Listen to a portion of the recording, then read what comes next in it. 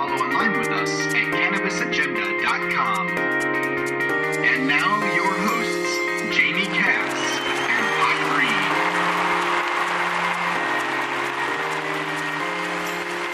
Reed. Hey guys. Hey. So here we are. Yes, indeedly. We're back. New show. We're here. We're actually recording again. Sweet, huh? It's great to be here. On time. That was a long pregame powwow, dude. We're getting at it over here. It's just getting serious, people. We're having some fun.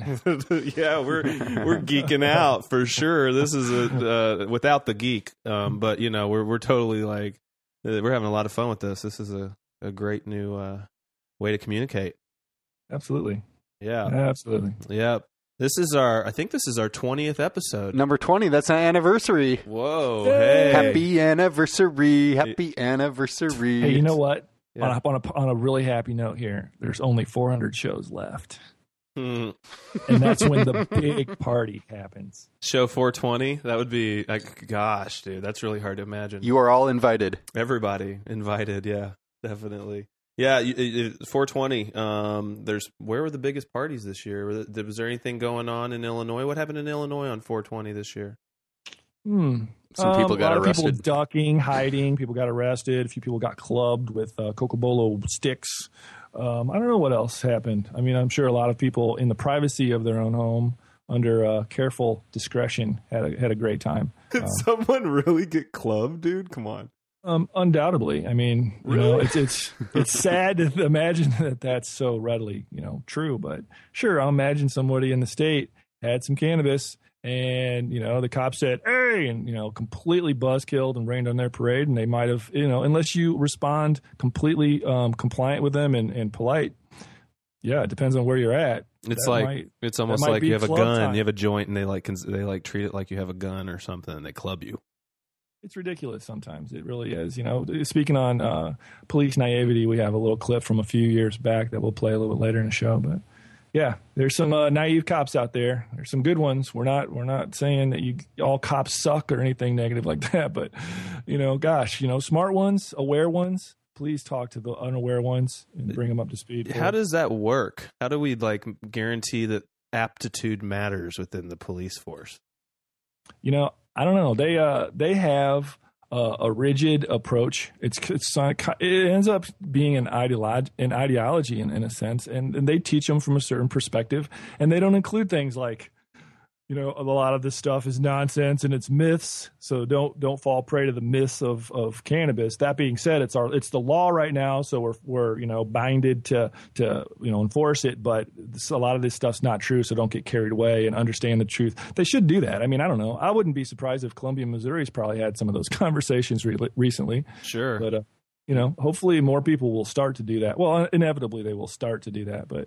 Right. I mean, it's pretty ignorant if you, for some reason, treat someone that possesses marijuana like they have a weapon on them, and you tackle them or club them or whatever. I mean, there's just it's a completely nonviolent crime. It shouldn't even be a crime. And then, I don't know. I think cops should be fired for that sort of shit.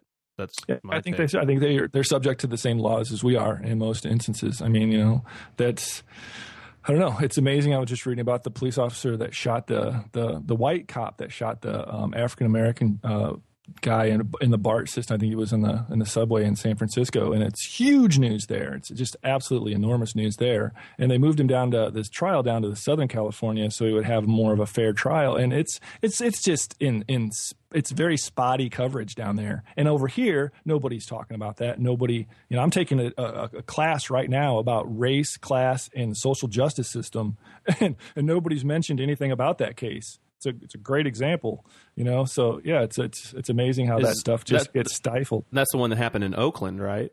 There were riots over that, kind of, wasn't there? I think that's why. Yeah. That's one of the other reasons they moved him down there for the trial is to try to prevent the riots or possible riots. Well, they had a small riot. I thought the reason that they're so scared of it is because there kind of was one during the cops' arraignment, or it may have. No, I don't know. Yeah, well, we should check into that story more and see what's up. It's really speculative in nature, so I probably shouldn't even say this, but me, there were several witnesses. I believe several of them had the kind of camera phones that could film things and stuff. And, at minimum, they had pictures they were taking. So there were solid witnesses to this event. Just imagine for a second, if there were no witnesses, how do you think that would have came out? And then from there, go on to imagine how many times in the country things like that happen. And, as long as they don't see it, it's kind of like people say about speeding. As long as you don't get caught, it's okay. But, yeah, that's kind of... Yeah, it's unfortunate. It happens way too much. I'm sure it's probably daily, weekly. I don't know, at best weekly, but things like that happen all over the place, People abuse their power. Cops are people too, and that's not just to say in a good sense. I mean, I'll give them that much too. Then, in a good sense, I know a lot of good cops out there. Sure, but they're fallible as people as well. And if you go to DRCnet, they have an excellent feature that comes out regularly on this week's corrupt cop stories. And I'm sure it's much to the chagrin of the good cops that are dedicated out there to hear about this thing. But you can go there every week and see a list, and it's just a smattering. That's not at all by any means all inclusive. It's just some every week that have gotten caught, selling drugs, beating people up, doing all kinds of stuff. I mean, serious offenses. So it's crazy. How do we keep them enlightened to what's going on and let them know, they need to be aware. Yeah. Dare I use the term cultural sensitivity? I don't know. It'd be good to kind of have a criminal justice expert kind of tell us how they go about evaluating cops. And, you just made my whole month, my friend. I'm so grateful that this is being recorded. So I have evidence that you actually said that out of your own mouth. That's a good thing. What? I am the Sensitive Stoner Award winner. Yep, you got it last week. It's official. We need the fantastic crowd. To my ears to hear you actually bring up intentionally. Social. What did they say that again? How did you say that? Social sensitivity. Cultural sensitivity. Cultural sensitivity. Fantastic. You like that? And in the pot culture, you know what? There's like 4 people that are probably somewhat violent in the pot culture out of the, I don't know how many hundreds of millions of people that are involved there. So. Of course, that's a guesstimate. I would say that pot's one of the counterculture subcultures, whatever it actually is now. Sure. That probably has a very high, higher percentage of nonviolent people involved with it. Yeah.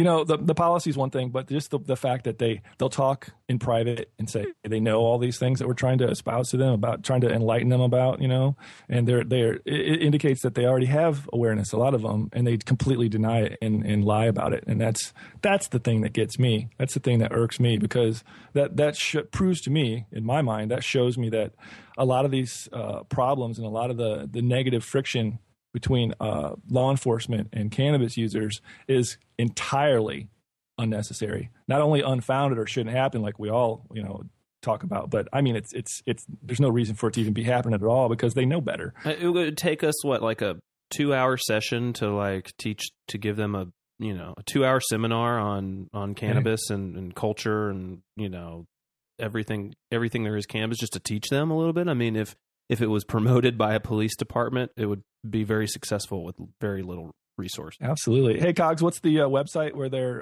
informing people about these type of issues? Do you have that on top of your head? No. It just came out with the new videos. Flex Your Rights, is that what you're referring to? Yep, absolutely. FlexYourRights.org. So you spaced me there, man. You put Matt on the spot, dude. You totally did. He looked like he was digging deep. Deer caught in the headlights there. Yeah, for sure. Put him on the spot. I got our contact info update for everyone too. If you're listening, you are listening to the Cannabis Agenda. We have our website is cannabisagenda.com. Our email is info@cannabisagenda.com. You can give us a call, 707-654-CAN, CANN. Leave a message for us. We'll play it on the air if it's good.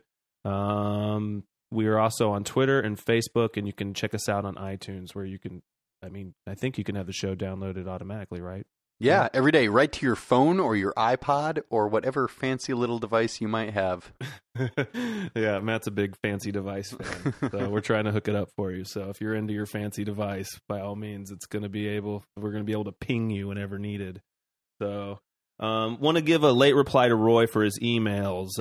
He took back disgusting a couple weeks ago and changed it to treason. I appreciate that. We talked about you last week, but we had a technical problem and lost part of the first couple minutes of the show. So there is a DVD on the way to you shortly. We appreciate the email from many weeks ago. We were talking about it, but yeah, the DVD's on the way. And we want to give a shout out to Smokey Sam from Britain for tuning in last week from No Agenda's plug.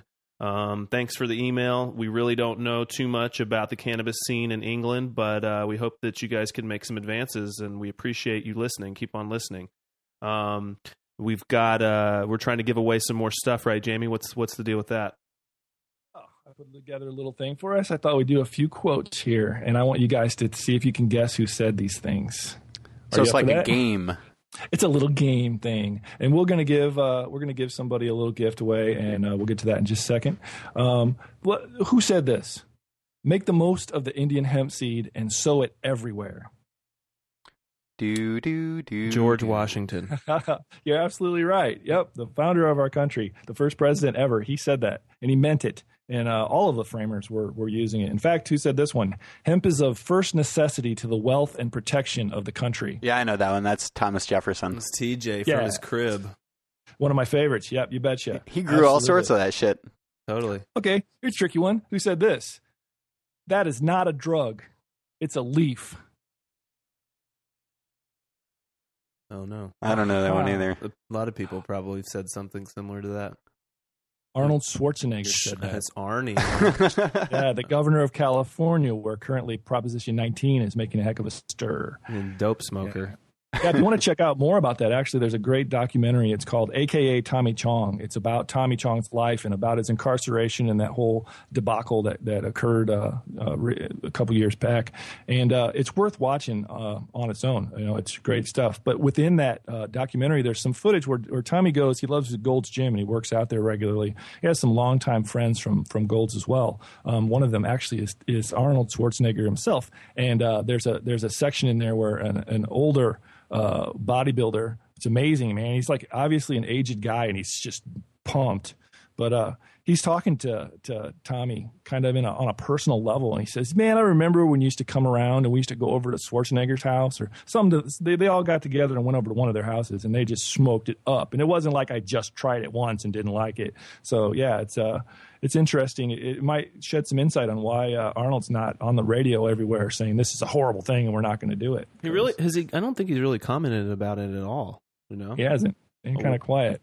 I wonder if he'll go out blazing.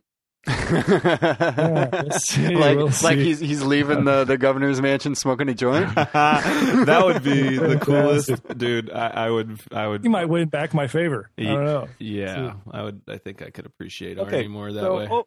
Hopefully, guys, were able to guess those. The listeners were able to guess those. I included them because they are very pertinent. I mean, make the most of the seed. Sow it everywhere. That's pretty open, point-blank statement. And George Washington, I would say, was a reasonably significant gentleman of our history. Thomas Jefferson as well, one of the primary architects of our Constitution. He said hemp is of the first necessity to the wealth and protection of the country. That is absolutely primary in importance in his mind. And I think he had some insight into what was important for our nation. So, I included those on purpose. And the Arnold one, I just kind of wanted to, show him out there a little bit and let people know that, this guy knows a little bit more than he might be letting on. And this is the one I want you to guess. He said, who said this? If you can send us an email at info@cannabisagenda.com with the answer to who said this quote, we will send you, we will mention you, the winner, on the next show, and we will send you a DVD copy of Reefer Madness. Here's the quote. It really puzzles me to see marijuana connected with narcotics, dope, and all of that stuff. It is 1,000 times better than whiskey. It's an assistant and a friend.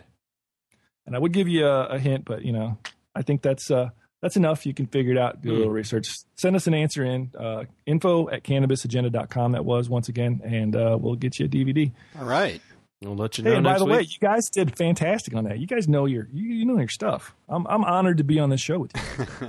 Aw, shucks. That's part of why. Yeah. You're just such a culturally sensitive guy.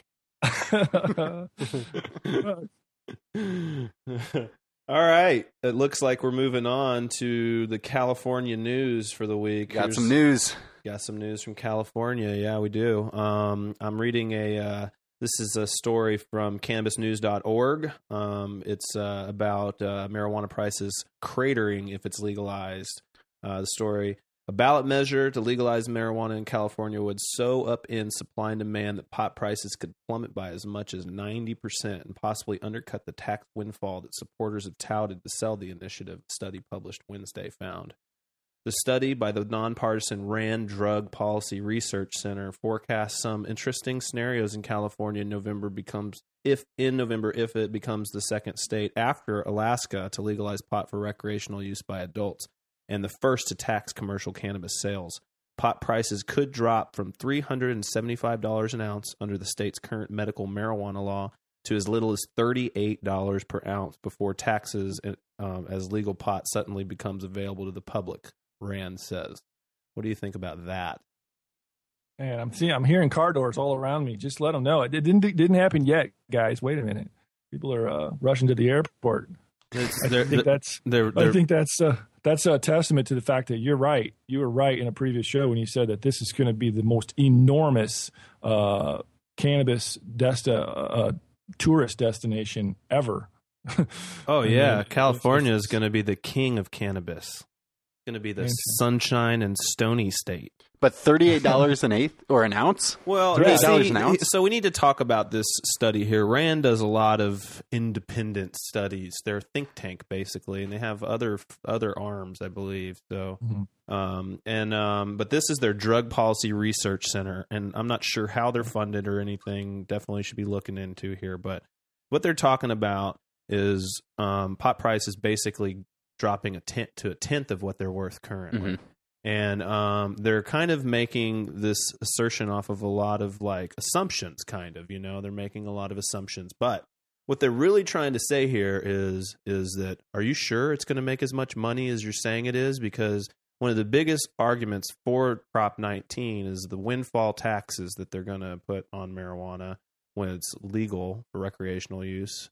They're saying that these are the proposals. I don't believe I've read Prop 19, and I don't believe that this windfall tax is in Prop 19 itself. It must be in some other bill that's still already pending in the legislature or whatnot. But what they're talking about doing is they're talking about taxing an ounce $50, right?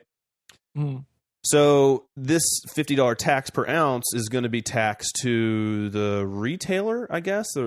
It's going to be if I buy an eighth, they're going to do. That's probably the easiest way to do it. I'll pay a tax as a consumer, basically. That's your typical sales tax happens at the final sale to the consumer. Well, so there's sales tax, right? That's one tax, which from these other stores, I'm sure there's going to be sales tax involved with marijuana sales. They're going to try to have sales tax, and they're going to try to have this. What's it? Excise tax? Is that what this is called? $50 per ounce. So if I bought a quarter ounce, they'd probably then charge me a quarter of $50 on that plus sales tax, and those would be my taxes associated with buying the ounce. Okay, or the quarter ounce. Okay, so what they were saying also is that the Rand Institute, what they're saying is that it's going to drop to a tenth of the price. So perhaps all the money is really just going to be in the excise tax. And if they still add a $50, even if it is $38 an ounce, if California decides to still add a $50 tax on there, they're gonna then it'll $88 an ounce. $88 an ounce. But that's kind of crazy, right? How can you justify a tax that's worth more than the actual price of the product? Welcome to America. That's crazy. That's pretty insane, really. But what really gets taxed like that? Well, that also assumes that the price will actually fall to $38 an ounce as well. I agree. I don't think there's any way. I think, like we've been told about it, right? Like the most inexpensive production per pound cost you can actually come up with is like around $500 or something. No, we should figure out what we're. I think that was about saffron, is what he was. The gentleman was referring to. I remember that discussion, but something different. 500. Yes. Oh, last night. Yeah. Yeah. Yeah. I mean, I'm pretty sure that like even an outdoor pound, even if you grow weed outdoor, it's going to cost a decent per pound. Maybe not. Who knows? We'll see. That's some. I mean, I get that'll be a good question for the 707 for the 707 Cannabis College. Yeah, we should get some get them on here and see what they think about the economic or what it actually costs to produce. Sure. A given amount. Yeah. So one of the things that basically this article from Rand what their findings want you to realize is that there's a possibility that the numbers that people have been touting for, because they support Prop 19 could be exaggerated significantly. And then I think unfortunately the way that they're trying to prove that point is by going all the way to the other end of the spectrum where they're like, look, it won't be worth as much as you think. It's going to be worth this much. And now that any of the income tax or any of the sales tax that you're going to get off it is going to be way less because its value is going to drop so significantly. But they basically are looking at to do this analysis. They looked at like current marijuana prices, and then they compared it to tobacco, and they're not being very, like forthcoming where they're talking about like, cigar tobacco or pipe tobacco or what. But I don't know. Don't you guys think that the tobacco industry and the marijuana industry are totally separate things? Like they're not, I mean, they're so different, aren't they? Yeah, they're definitely apples and oranges. I mean, I don't think you can just take numbers from one industry and apply them to another. Right. That's probably a bad way to arrive at whatever numbers you're arriving at. Yeah, I kind of feel like anyone trying to, I don't know, it'd be so hard to imagine the prices plummeting that much. It'd be good to hear from anyone in like Holland or BC or anywhere where weed is legal and being taxed. This also, I mean, they make a lot of assumptions, which I guess they have to complete their study. But I mean, I don't think you can grow weed indoors for $38 an ounce. I don't. You can't. Yeah, there's no way to do it. Yeah, but then that begs the question: is there any reason to be growing weed indoors in the first place? Well, some people there's still gonna be a demand for that as long as there's a perceived benefit from the indoor. So, and that perceived benefit's not going to go away for some time. Yeah, sometime. But okay, so. I just can't imagine how even I don't know. I mean, I could see the cost of pounds going down to $1,500 to $2,000 a pound for indoor weed. Is low, possibly. Yeah, possibly. Yeah. Indoor around $1,000 a pound.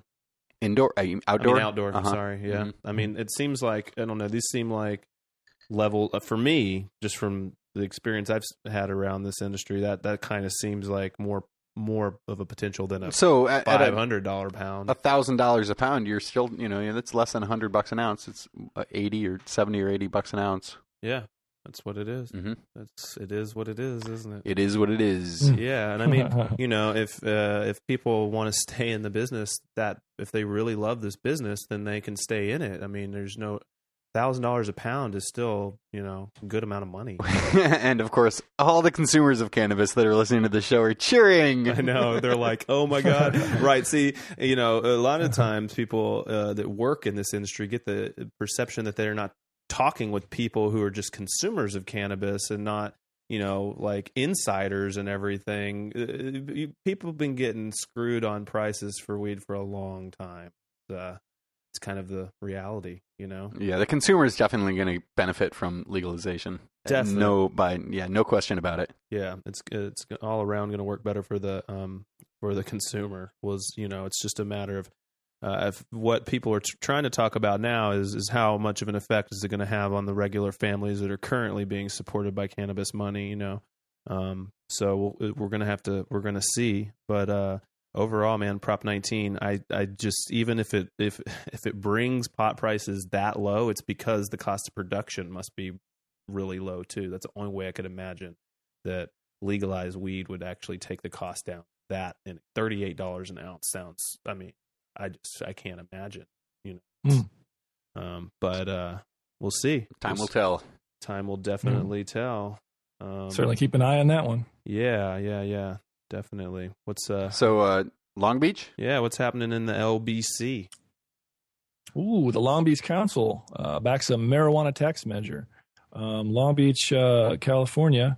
When Long Beach voters join other Californians in November to decide whether to legalize recreational cannabis, they may also get the chance to decide if it should be taxed. I believe we have a clip about this one. Yep. And we'll go ahead and play that for you now. Check it out. Discuss a ballot proposition that would tax the sales of medical marijuana. If approved, it could go to the voters this November. KCAL9's Rita Garcia is live in Long Beach at tonight's meeting. Rita? Rick, council members voted 8-1 to move forward with the idea of the proposed tax, meaning there's going to be another hearing on August 3rd, and that's when they'll decide if voters will see the item on the ballot.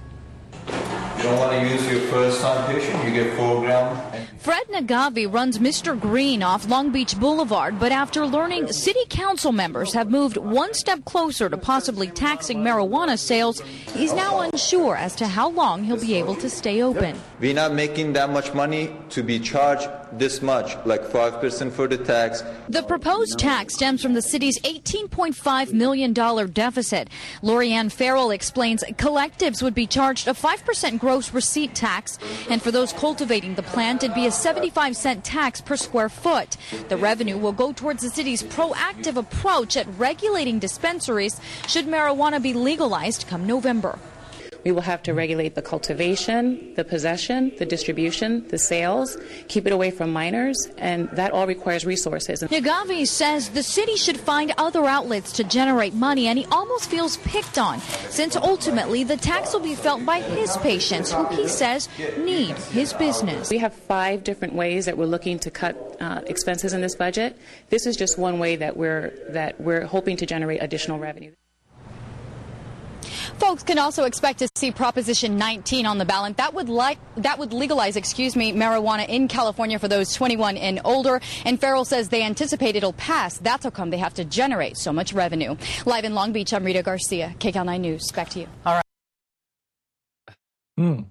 Very interesting. So it's a 5% additional tax on top of sales tax. Is that the deal? I believe so. I believe that's how they've outlined it. I don't know.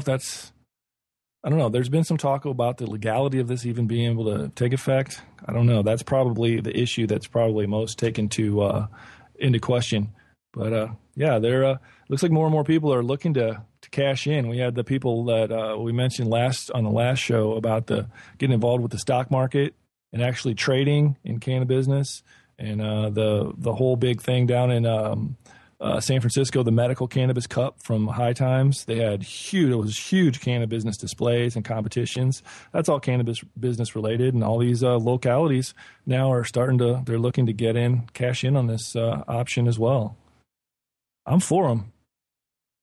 Just don't tax us to death, right? Well, here's the deal: it's almost like California's not doing this so much. I'm seeing other places start to do this, but they're talking about taxes in a way to where they're assuming that marijuana is going to be justified to tax cannabis the same way that they tax tobacco and alcohol, which they put a lot of tax on, because they have super crazy negative social and health consequences to their use. And so a lot of these taxes are being touted and prompted up because, they're trying to say it's just as detrimental for society, and that justifies the tax. And I'm not so sure that it does. I think that's a debate that still needs to be had. I think that when it comes to taxing cannabis, they need to be fair at first. They need to give cannabis a shot to succeed as an industry. It definitely should be taxed. It should be regulated, but they should not tax it to death. They want this to be a thriving industry, and they should not over-regulate it either. So that's where I'm at this point. It's a new legal industry. They should let it develop as much as possible, and not just make these crazy assumptions that these hefty taxes are definitely justified because it's an equivalent to alcohol and tobacco. I just personally don't believe that it is. I think it's in its own class, and people will see that over time. So That's where I'm at on that. And that's a very intelligent point that you made. I really agree with that. I kind of neglected to keep in mind that most of those syntaxes are based on the idea that you're going to do a lot of damage, and actually like indirect damage to society in the form of extra bills and extra problems and negative consequences of using whatever you're using. And I just don't. That's a really smart point. I think that I haven't really discussed much up until this time. That I agree with you that I don't believe that cannabis really presents those types of problems or cost on the backside as those other substances do. I mean, if you're listening and you feel like reading a new book, you should read Safer. It's a book about why marijuana is safer than alcohol. It's safer than alcohol. You should check it out. It's a good book. So I don't know. I believe that it's not going to cost society the same that it's going to cost that tobacco and alcohol did. I would love to hear someone try and prove that it definitely will. I just don't see the evidence. So having that said, we need to be mindful, because in one respect, it's definitely legitimizing us to be paying taxes. But in the other, we need to make sure that we protect our industry and get taxed fairly. And that's all still, to be seen. So apparently that guy in Long Beach didn't sound like he thought it was going to be detrimental to his business, so that's more taxes, more costs, more reasons to run away customers. Definitely. I think that bodes negatively toward the effectiveness of Proposition 19 too, because, if they make it so outlandish or unreasonable, the people are going to say, screw that, I'll get my own. And then if people don't want to grow their own, then they're going to find somebody that's willing to grow enough of their own to still sell in the black market. And to be careful to make this work right. And it's all about implementation. And the thing that's wrong with California is what's wrong with the federal government. It's what's happening to many governments is they just spend and spend and spend money, and then they look for ways to bring in revenue to take care of the deficits they create, but they never really cut spending. And I mean, it's a debatable subject that's going on everywhere. But I mean, that's what they're talking about. They're talking about they want to increase their, the money they make. That's what the government's goal is. They're not she said, and we in this budget bill, we do have other ways of cutting costs. This is just one way of raising revenue, but we won't discuss the ways that we're actually going to cut costs, because that's unimportant as long as we're raising revenue and it's justified, because marijuana is bad, So, yeah. I mean, I don't know. That's kind of the vibe I get off of these people, these politicians. Right. For sure. Well, there's some regulations up in San Fran now, it looks like, huh? Yeah, this out of the Bay Area. Up until now, cannabis edibles, man, they're prevalent in almost any good quality dispensary you go to. They'll have some sort of edibles. Some of them are very extensive in the amount and the availability, the different types of edibles that they have in there, from pot brownies to chronic milkshakes. And San Francisco has set the first pot brownie and chronic milkshake regulations as recently. The San Francisco Department of Public Health set some of America's first pot brownie and milkshake regs in response to the growing sector of the medical cannabis industry.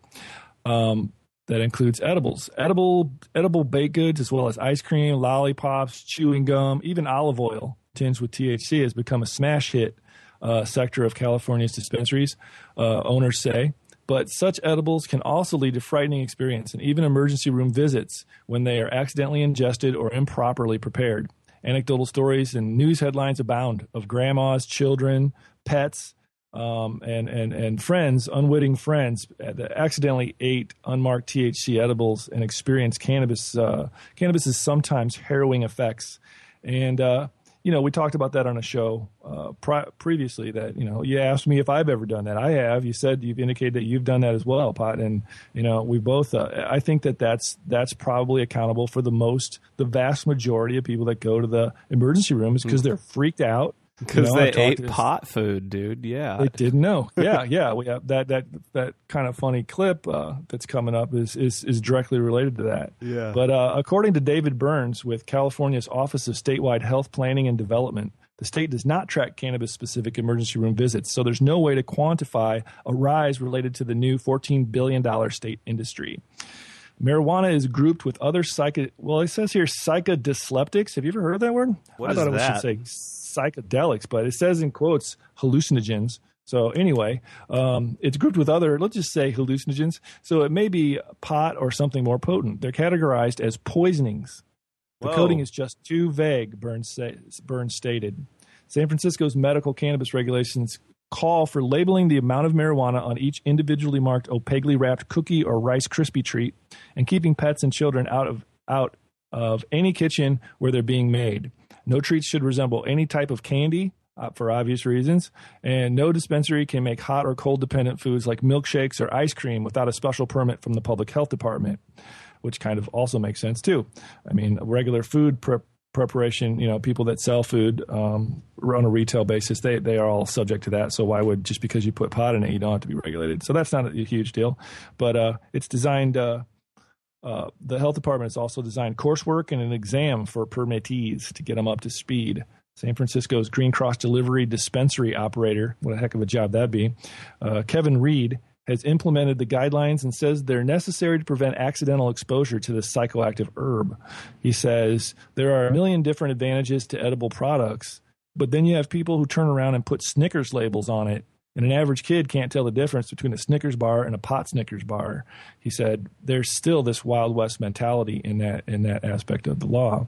Reed's grandmother accidentally got into a plate of pot cookies at his house 4 years ago and demanded to see an emergency room doctor when the effects came on. To quote him, he says, the first one was good, so 30 to 40 minutes later, she had another one. She wasn't from here, and she didn't have any education about the subject matter. When I came in, she said she ate these 2 cookies, and she said she was feeling kind of funny. Her blood pressure was up, her heart was pumping. She got paranoid and asked to be taken to the emergency room. I told her she could get in trouble for no reason if she went to the emergency room, and she became even more paranoid. Eventually, I had to hold her down. She accused me of, you just want to take my insurance money and my inheritance, stuff a crazy redneck mom from Alabama would say. I would definitely recommend that patients consider cookies just like their medication, like their Vicodin. It should all be locked up, Reed continued. If it's not labeled, you don't want to be that one explaining to mom why her heart's beating so fast. And there's wow. Grandma got ran over by a pot cookie. By a pot cookie, yeah. And that's she was flipping too. And the more he tried to tell her, no, don't do that, you'll get in more trouble. It freaked her out even worse. That's just nice. But hopefully it's a funny story at this point. She's probably still scared witless about it, But and that's I kind of feel bad laughing about it because I know that if you eat too much pot food, it definitely will freak you out unless you've been there before and you can know to tell yourself to chill out, But yep. I mean, you know what? The only reason that generally happens is a lack of awareness. Even for experienced cannabis users that have not eaten it yet, when they first eat it, a lot of times they don't realize. Because it's difficult to over titrate your dose when you smoke it and get that kind of reaction, and it's really not at all difficult to elicit that response when you eat it.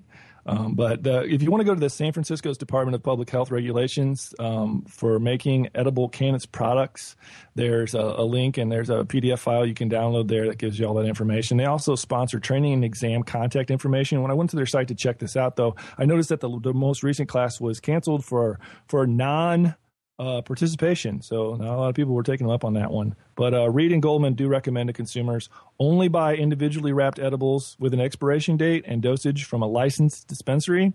Know your tolerance level before ingesting cannabis. And if you don't, only eat a small amount to determine its effects. And of course, keep your edibles locked up at all times so your friendly neighbor or whoever, your Doberman doesn't come up and go, whoa, cookies, and end up with a big surprise. Yeah, these sound like really reasonable regulations, don't you guys think? I think so. It's San Francisco. I'm not surprised. Well, they're doing it right in the Bay Area, and they've been doing it better than anyone else in California since it started. So I agree. I agree. Which would make them better than anywhere else in the country. Well, yeah. I mean, they're setting themselves up to be the fastest to be really good as far as tourism goes. And I mean, it's going to be nice. They're going to make a lot of money at first off of it when it first changes over there because they're ready. And one great thing I noticed in California in San Francisco was there in their dispensaries. I went to one quite a while back. They had a complete rundown of what certain strains and what certain types of cannabis work the best for through intensively kept records of anecdotal evidence from patients from over thousands of years even. Anything they could gather to put this stuff together. I don't know. They've spent just endless amounts of time putting this information together, and they had that available to help to guide people. And I thought, wow, that is truly leading the way. Man, they're showing us what needs to be done to do it right. Yeah, I mean, and those are just no-nonsense regulations. I mean, as far as the safety goes, I mean, you're absolutely – you chimed in your opinion in the middle of that it's just like any other sort of food, and that's how I feel. I mean, it definitely should be labeled. You don't want kids. You don't want animals getting into it, so it needs to be put away for children not to be able to get into, and then and for animals too. But, as far as like being labeled, I think it might be difficult to label exactly how much cannabis is in there, but it can be done, right? Yeah. What do you think? Yeah, I think it would be difficult. I don't know.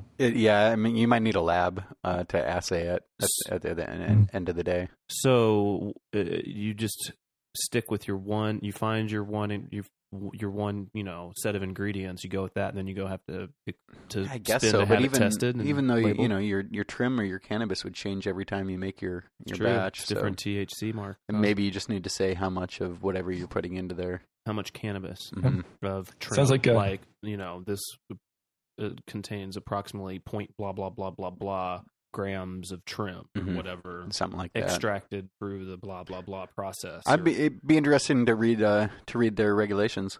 Yeah. Mm-hmm. See what they say. You can get them on their site, on the health department site. They have all the stuff listed there. They put it in handy little PDF files. You can California. Yep, totally. I got another story, California, from up here in Humboldt County, actually. Yeah, this it seems like it's getting more and more technical. I think so. There's cannabis. So all over the country, there's currently cannabis colleges opening up, and basically, to the most extent, they're pretty simple. They teach you how to grow cannabis on a small personal level, perhaps on a small commercial level. They give you some tips to get started, basically. But I have a different feeling about this place. This is called the 707 Cannabis College, and it's in Garberville, which is in Humboldt County, California, the Emerald Triangle. Their sign, the unofficial capital of Humboldt County, right? Right, and their sign has a triangle around a pot leaf with health at the top and law at the bottom and horticulture on the other bottom part of the triangle. So they're definitely trying to represent the area. It's a group of entrepreneurs and residents who've lived here for a long time and have seen, the whole industry change in front of their faces. And they are big into encouraging sustainability, good health practices, organic living, and the true spirit and intention of caregiving to all people's fauna and flora. So it's very Northern California. Very cool people. They are about sustainability. Apparently, that's one of their trips. Is they're going to be trying to teach people how to do this more sustainably. We're hoping to get an interview with them sometime soon, so we can see exactly what they mean by that and what their viewpoints are on indoor growing, greenhouse growing, outdoor growing. What they think's the best. What kind of things they're actually going to be teaching. They say here in their About Us section that over the years we've had to pool our resources and knowledge to support each other in our efforts, but always behind closed doors and undercover. We believe that now is the time to go public. So what I think is going to... So here's the cool thing about this place, right? People are like, Humboldt's going to die because... anyone can grow weed in anywhere, and they can grow it indoors now, and then down in the Central Valley they can grow it. But isn't there something priceless about all the years, thousands and thousands of years of collective knowledge now we have as a culture up here for growing pot? Absolutely. To be said, aren't we going to have won't we get our cut of the cake? Don't you think we'll get our slice of the pie up here in Humboldt Absolutely. County? Do you think I so? have an excellent feeling about this college as well. I think you're going to get all of the essential information and a little bit more in depth than even Oaksterdam's offering, and none of the BS. So, what do you think? If I could go to one of these, which I'd like to do, I would go to that one. Yeah, and I wonder if I'm trying to find out here if they're going to be aiming this more towards, people coming through from other areas, or if they're going to be like trying to teach people in this area how to come together and start doing this once it becomes more regulated in a business sort of fashion. I mean, they're going to be sharing tons and tons of knowledge, stuff that you're not going to get anywhere, priceless stuff. You're going to be able to ask about all sorts of different products that are out there and get opinions on everything probably. It's just gonna, I think that this is going to be I have a good feeling about them. I can't wait to talk to them. I think they're going to be above and beyond what anyone else has to offer currently. So yeah. I've been doing a little bit of research about this. Kelly Dodds is their president. Hopefully, you'll be able to score an interview with her. That'd be fantastic. But they just did a huge event to promote their new college this last Saturday, just passed, at the Mateel Community Center in Redway. And go down the roster and see the people that they have. They're very, very reputable, respectable, knowledgeable people in this area. Chris Conrad was there. They had Dennis Perone out there. They had a whole list of people, that regardless of how you feel about any individual there, they were all very qualified individuals. So, yeah, it'll be cool, man. I hope you can score some more info straight from the source. Check out their website, www.707cannabiscollege.com. Awesome. Yep. All right, so what we got going on now? Some topics that are barely worth any of our time. Yeah, let's do that. I think we got some comic relief in these today. It's about time. Yeah. Bring the funny. We handle all this stuff, and a lot of it, we all think, we aggregate news we think is relevant to you, that you'll find interesting. It's important mostly, but, a lot of it, unfortunately, is kind of a bummer. There's so much negative stuff. So, amidst the positive, there's just a lot of not so happy. So we thought we'd do a little bit of humor to help lighten things up. This first one is amazing. I don't know. Is this? Did we figure out this story? Is this from The Onion? You would think so. The Onion, in case you don't know, is a satirical. It's a kind of a parody kind of news program where they make up stuff, and it's absolutely hilarious. But dude, I don't think this is from The Onion. This is real. From Fox 8. Yes, this is this real. Is just Fox too 8, real, and yeah, Fox surreal. 8, Middletown, America. I'll roll check it. this out. Believe it or not, it is easy access. Who doesn't have nutmeg in their home? But now that easy access is tempting teenagers. She said, you can get high off of nutmeg. This 15-year-old Palmdale teen didn't want to share her identity, but she revealed to KTLA how teenagers are now turning to nutmeg to get high. How does she take it? She just went, Oh my God. cut. Yes, the popular kitchen spice, if taken in high doses, can actually give your child a marijuana-like buzz, and in some cases act like a hallucinogenic. The first thing I heard was, I don't want to overdose. And alarms went off in my head. Just this week, the teen's mom says she busted her daughter after her phone was accidentally dialed. Listening in on the conversation, she heard the two teens discussing a substance and how much to take to catch the buzz. Oh no. Oh my. No, this is not good. Eating the whole nutmeg. Do it now.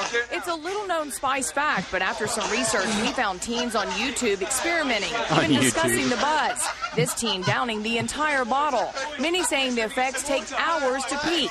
Nutmeg contains a compound which belongs to the deliriant drug family, hence the high. The user often taking 3 to 4 tablespoons. I think I shouldn't have done it. I know I shouldn't have done it. I think all parents should be aware of what is in the kitchen. It's not necessarily just a knife that they can harm themselves with. Spicy! Wow, well, parents have a very real concern about the nutmeg, but so far there are no reports of deaths from nutmeg. Oh, thank overdose. God. No, wait, nobody's died yet? Nobody's Oh, died. thank goodness. Our first nutmeg. Jeez, man. You ever tried nutmeg before? Not to get high. I smoked banana peels when I was a kid. Yeah, I did the banana peels. That didn't work. No. No, none of it works. The nutmeg doesn't work either. That's the joke. None of it works. So it's just like a urban legend or what? I don't know. Maybe if you eat enough nutmeg. I don't know, man. It's from the delirium family. Hence the high. Hence the high. That's about like drinking bottles of cough syrup to get a buzz. How ridiculous, you know? I mean, Robo trip. Oh God, who does that kind of? Well, that's what you get when you don't have a safer alternative. Yeah, when you try and tell kids that smoking, and we're not for kids smoking a whole bunch of weed and everything. It's just it should be an alternative. People should consider it instead of having your kid overdose on paint or on like I don't know. I just know that when I was in high school, kids were doing all those kind of drugs, huffing paint. One kid I knew was huffing paint and then shot himself, and they'd down entire bottles of Robitussin and try and take tons of Dramamine and all sorts of weird stuff because I don't know why it is that I guess kids just are experimenting, but this was back in the Midwest where I experienced this kind of behavior, and there weren't really many drugs around for kids to be taking, so they've tried to experiment with nutmeg and banana peels. I mean, I smoked banana peels when I couldn't find any weed. That was when we finally stooped that low. Like, were supposed to bake them up or something. Yeah, remember? You cut the insides out and let them dry on a. Don't try this. It doesn't work either. It doesn't work. I mean, I don't know. We could maybe for some flavoring, you could throw some banana, some dehydrated banana. Yeah, no, or not. The bottom line is kids are smarter than we give credit for, and they're going to try to experiment and figure things out on their own if we don't disseminate honest information to them. Like nutmeg will get you really high, man. And your mom, you can buy as much of it as you want. No one will ever think anything. 3 to 4 tablespoons full, and that'll do the trick. We've got some more comic relief too. Yes. This is pot brownie crap, right? We maybe should have connected this to our discussion earlier. We could have. We could have just rolled it later. So we've been talking about eating pot food for a long time, and it scares the crap out of people the first time they get way too high on it. The thing about pot food is you always want to start with the lowest possible dose. You want to work your way up with any new pot food to finding what the comfortable level is for you. And sometimes that means that you don't really feel a buzz from it. It's you're trying to learn what that right titration is for you, and a lot of people go overboard too fast on it, and then they get really high. So they get really paranoid, and then their heart starts palpitating, and they feel like they're having a heart attack, but they're not. They just have high blood pressure and need to just relax. There's no way to fatally overdose from marijuana.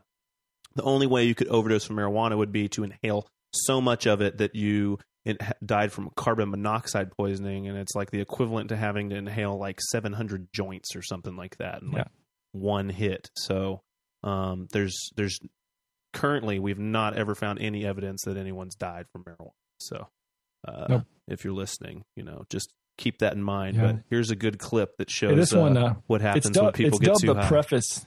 It's dubbed the dumbest cop ever, but I think I would give him a little bit of benefit. I mean, that's arguable anyway, but I think he certainly was, at least during this time. This happened a few years back, but at least this time he was definitely the most embarrassed cop ever. Well, the listener, can be the judge of how dumb this guy is.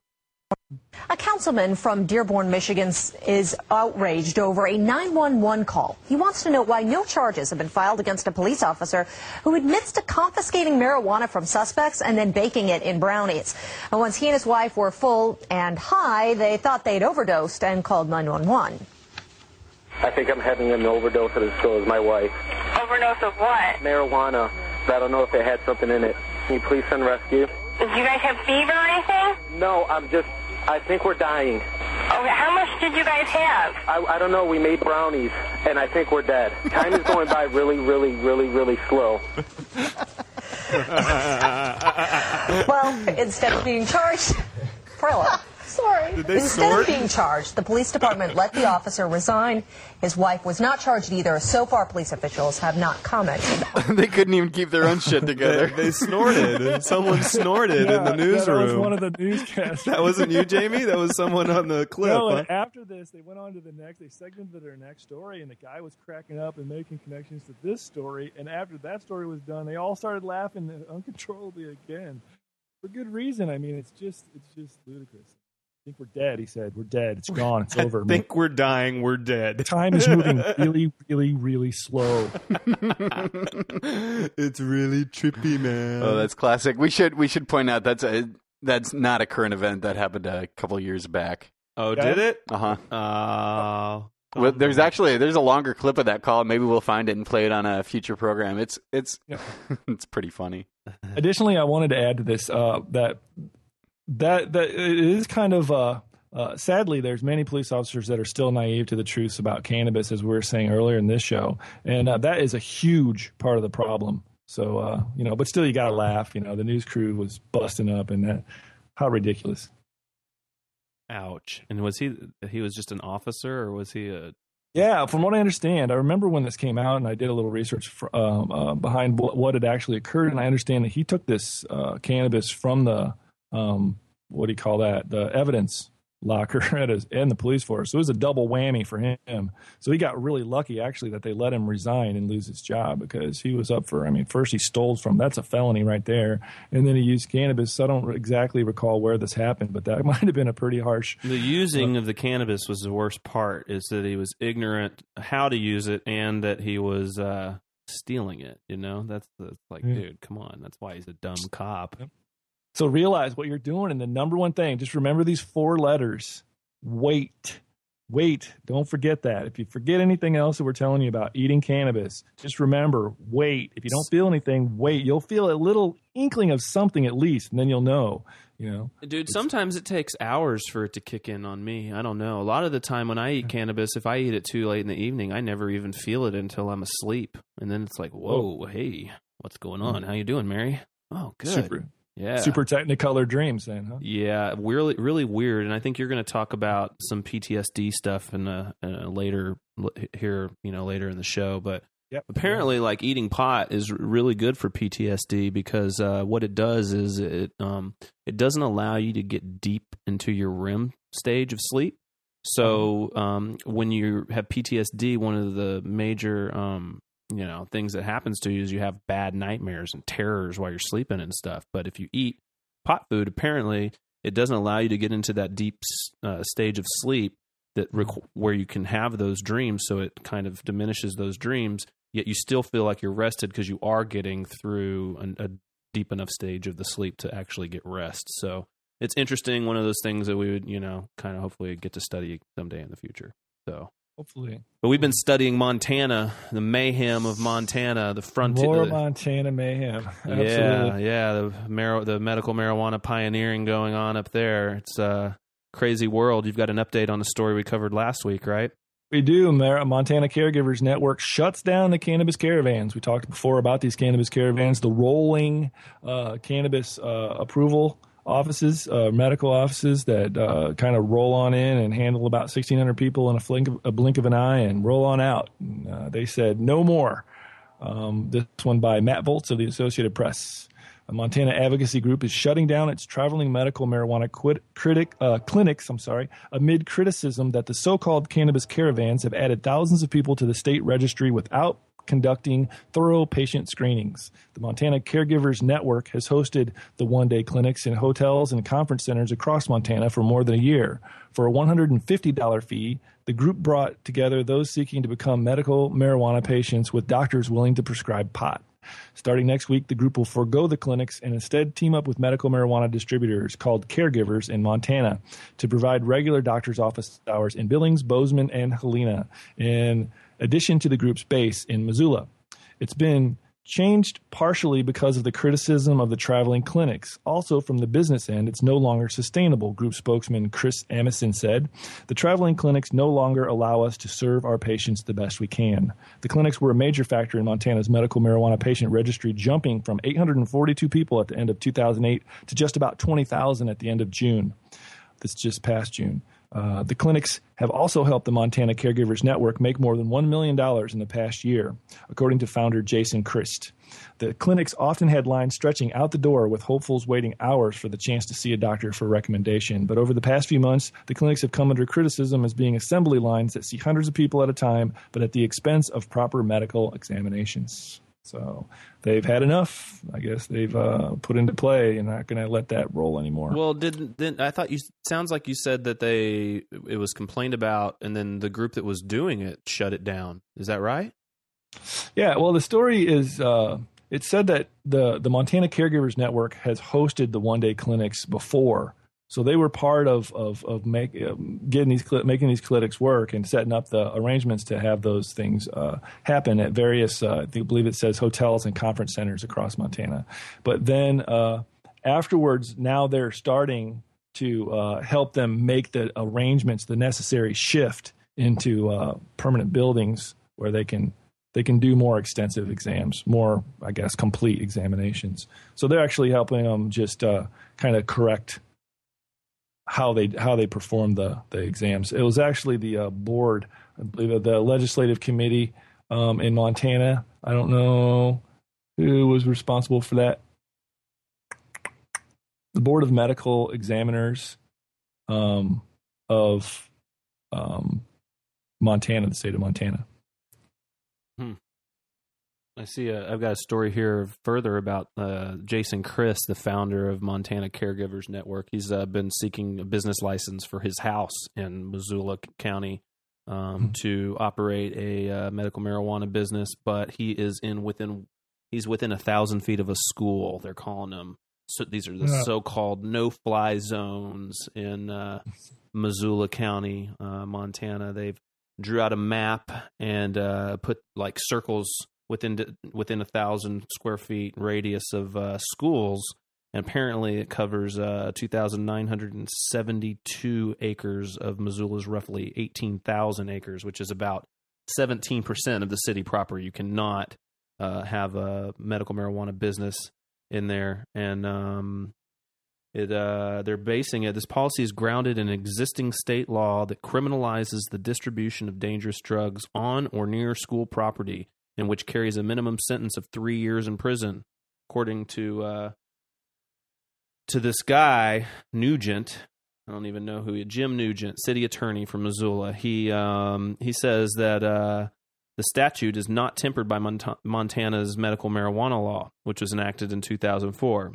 He says, quote, "The Medical Marijuana Act did not repeal this law. It's a peril that people need to be aware of because the penalty is harsh. I've been telling people that they don't want to violate this, and I did ask OPG to put together a map illustrating this 1,000-foot radius around Missoula's secondary and elementary schools." So far, out of the 565 registered caregivers in Missoula County, the only one that has been affected is Jason Christ, and he is the founder of Montana Caregivers Network, and he is still fighting to try and get to start his business within 1,000 feet of a school. Okay, so we get back to this distance thing within schools again. How much tobacco is being sold around those schools? How much booze? How much sugar? How much caffeine? How much fatty foods? Is there a McDonald's across the street? Why don't they get regulated like that? Why don't we let's just make utopia within 1,000 feet of schools. Let's do that. There you go. You know, I mean, if we're going the distance, go the whole fucking distance, man. Like, you know, like get rid of all the crap for the kids. You know, they shouldn't be exposed to anything that's real or bad in the world. Or even like, and in this case, maybe not even so bad. Like they treat it like here's what they said. What did it say? Any dangerous drugs, distribution of any dangerous drugs. Well, how dangerous is pot really? I mean, that's the big question here, right? They're just trying to still be like, oh, it's legal, but we have, you know, all of these justified reasons to regulate it because it's bad. We don't want it near our children. It's the children thing again going on. And I don't know. I'm just, it's not that I think that we should be putting dispensaries in right across the street from schools or anything like that. I just don't see why we treat it differently than other businesses and how come they're not regulated the same way. So once again, another guy trying to get his business started and is having issues with zoning laws and being within 1,000 feet. They're talking about a 3-year mandatory or minimum sentence for starting a business. Really? Yeah, that's what this guy's the city attorney's talking about. So if this guy starts it, he's like pushing the limit. You know, he's pushing a real jail time for that. So I don't think he's started his business. He's openly applying for it and kind of like lobbying for it as an issue, but yeah. Gee, that's not irrational or draconian at all, is it? Well, and that's the thing. I mean, like, if you... How much does it cost the taxpayers to put somebody in jail for 3 years? $90,000, $100,000 a year, or not for total? 3 years. Yeah, $30,000 a year or so. Right, more than they make, maybe. Which in Montana, it's crazy. But is he a patient also?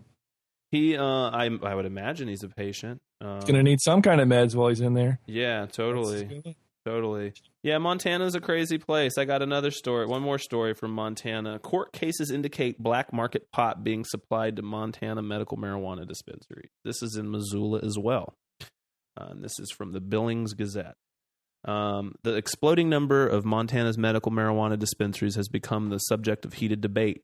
2 recent federal court cases in Missoula revealing additional problems with the dispensary's legitimacy.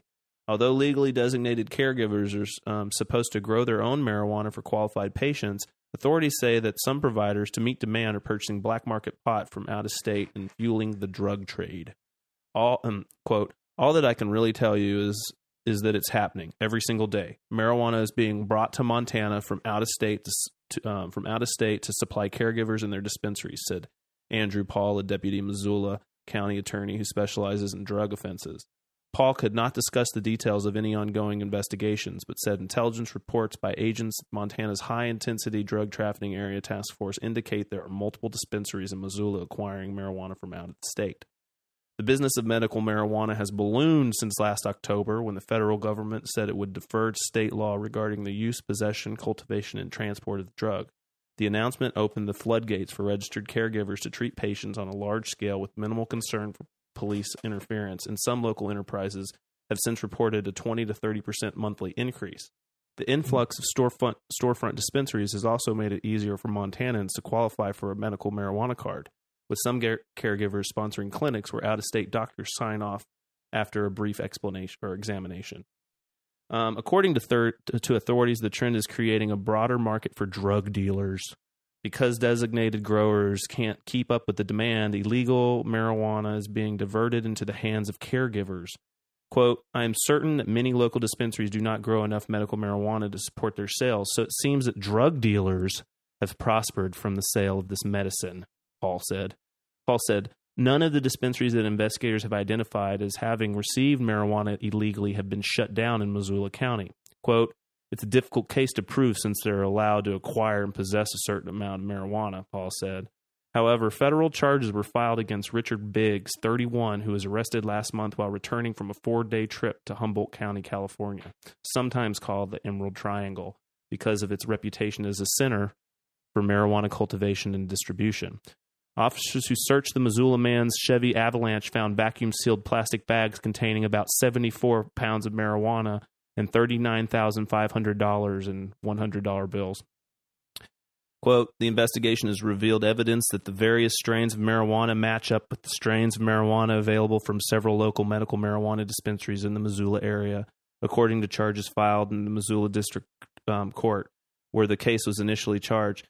It's believed that several local dispensaries have been supplied with marijuana by Biggs through his black market deals originating in Northern California. The authorities also recovered 9 more pounds at his house.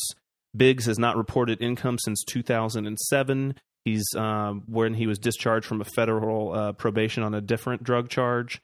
And apparently he flew every month between Missoula and Las Vegas since July of 2008. In a separate case, Andrew Burrington recently pleaded guilty in the U.S. District Court in Missoula. Prosecutors charged him with bringing large amounts of marijuana from out of state and providing pound quantities to at least one local dispensary. And then they start getting it. Okay, so that's as far as I'm going to go with this. They start getting into 9.08% of Montanans on probation or parole have medical marijuana cards, and it's basically they're talking about something for real. Can Montana provide all of their own medical marijuana, or how much are they importing? Surely they're importing quite a bit. I ate some Washington cherries the other day that were delicious.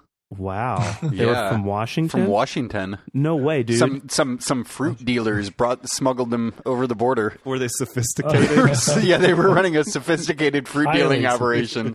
Fruit dealers? No way. But why on earth would it be okay for us to take cherries from Washington? Because they're delicious. But so what? I mean, everything needs to be local. Don't you look around? Look at your pants. Look at everything. It's all from China. Huh. Well, at least our pot's not coming from China.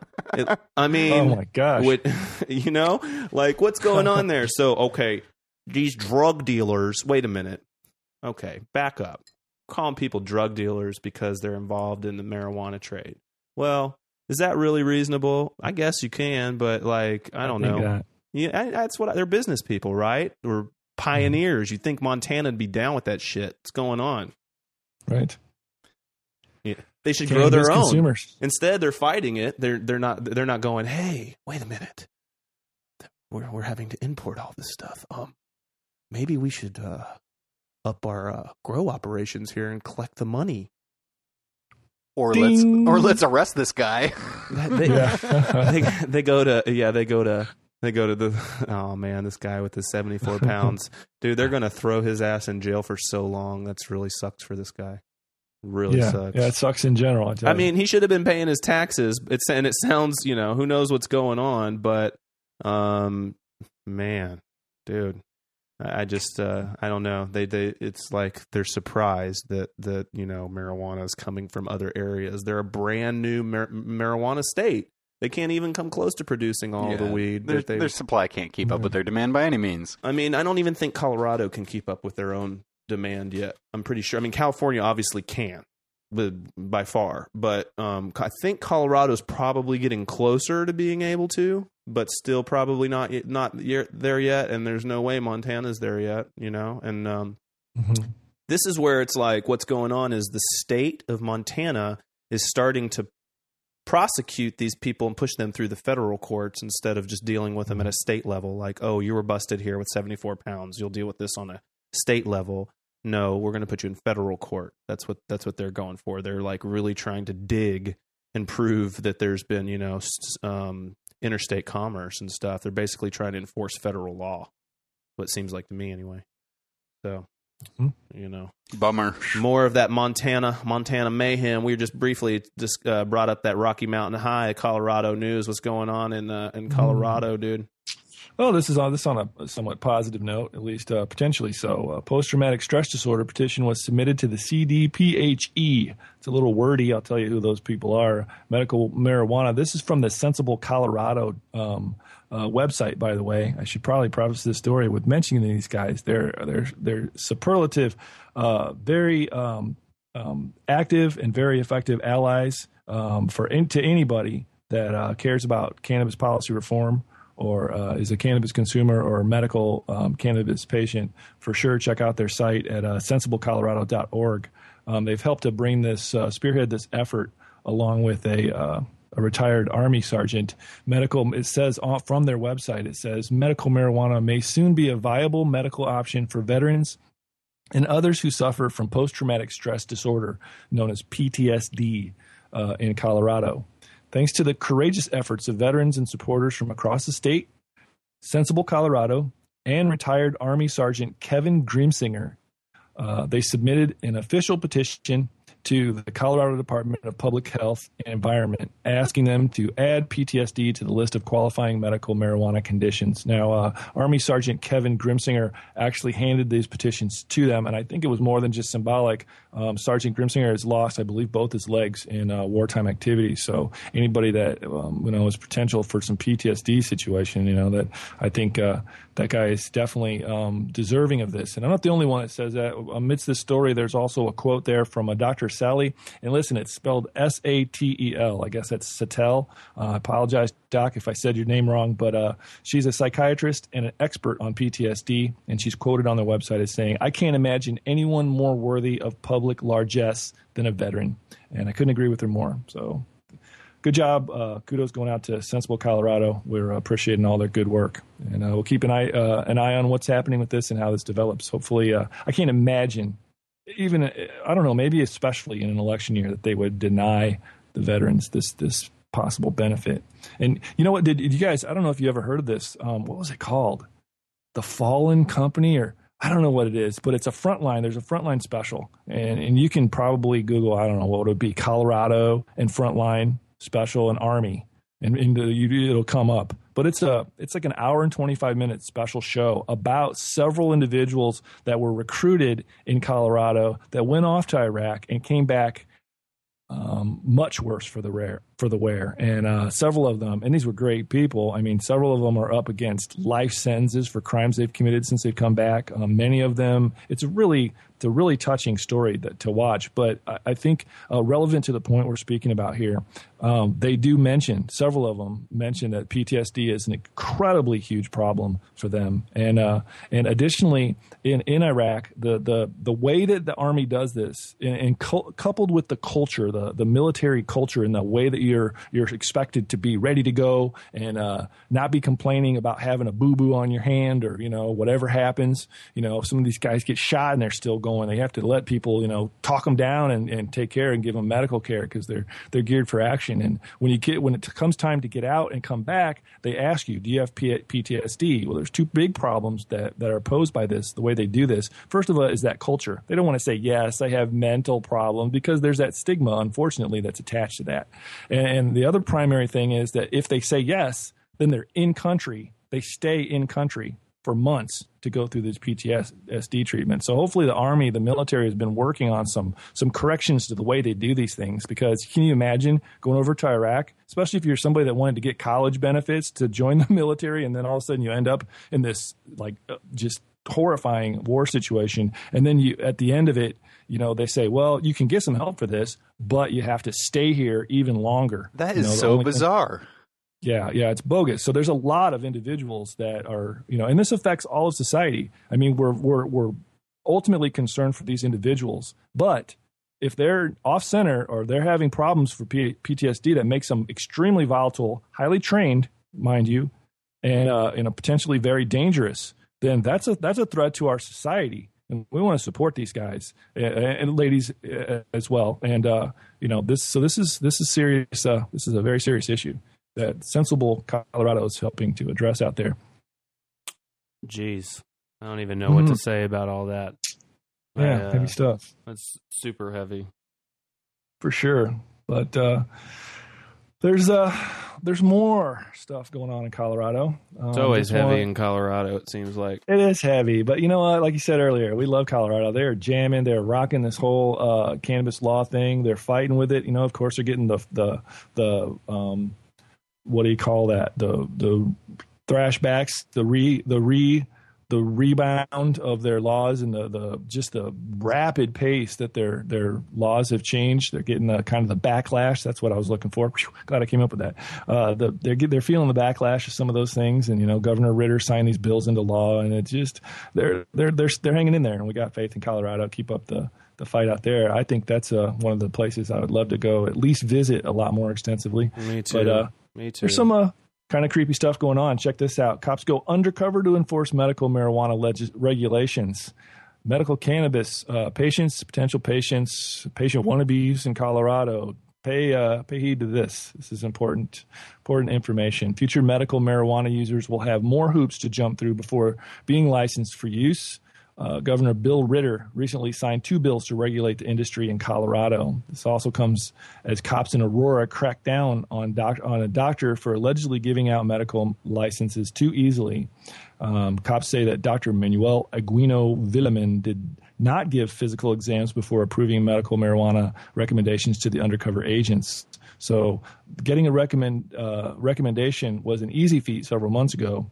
Channel 11 News did a hidden camera investigation last November. An undercover photojournalist received his license without showing any medical records, and his only lasted a few minutes, his exam. And so be aware, they're beginning to send undercover officers into these clinics to try to see how easy and how hands-off these approvals are. And I believe we have a clip to supplement this. Secret shoppers.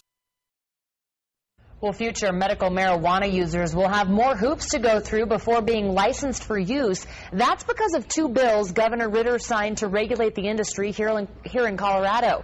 This also comes as cops in Aurora cracked down on a doctor, Manuel Aquino Villamin, allegedly gave out medical marijuana licenses too easily.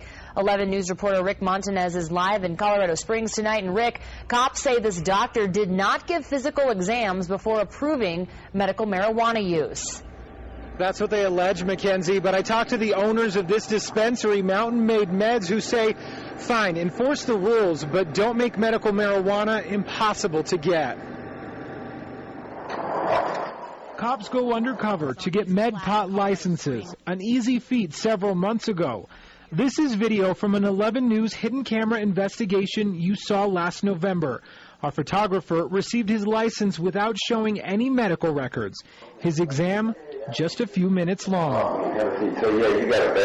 Which is reportedly how long Aquino Villamin met with the undercover officers before giving them recommendations. It's going to sting, for sure. Patrick Warren has co-owned Mountain Made Meds in Colorado Springs for a few months now. He tells me, with new regulations, getting a license won't be as easy. You're not just going to walk in and get a medical marijuana license. You know, you have to have legitimate paperwork and a legitimate illness. A new law brings more thorough paperwork and requires at least one physical exam by a doctor. It shouldn't be an issue if you really are in need of the medicine. Warren thinks the arrest of Dr. Aquino Villamin is just a way for cops to show they mean business when it comes to regulation. But for those who follow the rules, it shows a need. It's just going to solidify that the people that are using this medication do really need it and do truly benefit from it. Whether it's a need or an abuse of the system, soon access to med pot will be more work. And allegations against Dr. Aquino Villamin aren't cops and state lawmakers' only worry tonight. A loophole at the state level is giving MedPot applicants access to dispensaries all across the state, including this one here in Colorado Springs, before they're even approved. And Mackenzie, that's because a backlog of thousands of MedPot applications are sitting at the state health department right now waiting for approval. And those applicants are basically given the go-ahead to use medical marijuana until they're either given approval or denied access. All right, Rick Montanez live for us tonight in Colorado Springs. Thanks so much. Dr. Aquino Villamin is free on $6,000 bail and faces charges of attempting to influence a public servant and conspiracy to distribute marijuana. Apologies to our listener for the audio quality there. It was a little hard to listen to. Mm-hmm. Slightly painful, but I think they got interesting the point. Story though, for sure. Definitely interesting. That's them trying to close the loophole, man. You know, that's what they want. Apparently, I've heard a lot of people complaining. I heard them complaining on marijuana radio one time about how long it takes them, because in Colorado, the way that it works is you get your doctor's recommendation, and then you have to fill out some paperwork and send it into the state, and then they approve of it and send you back a state card. And then you're allowed to go into dispensaries. That's the way that it works. But lately, they've just been letting anyone in because they've backlogged so many of those, recommendations and haven't basically replied to the requests for the cards. But now they're just trying to close. It sounds like they're sending in the cops for this is their new tactic to get at the doctors and force the doctors to, be more strict on who they give medical marijuana to, or at least maybe not more strict on who they give it to, but how they give it to them. Actually see patients, request their, medical records, et cetera, et cetera. That sounds what they're sort of moving into there. And I'm not. This just begs the question of, do you, as a state, and kind of when you have a medical pot law, are you giving it the thumbs up to be a loophole for recreational use too, or not? That's kind of the issue, right? Isn't that what's going on there?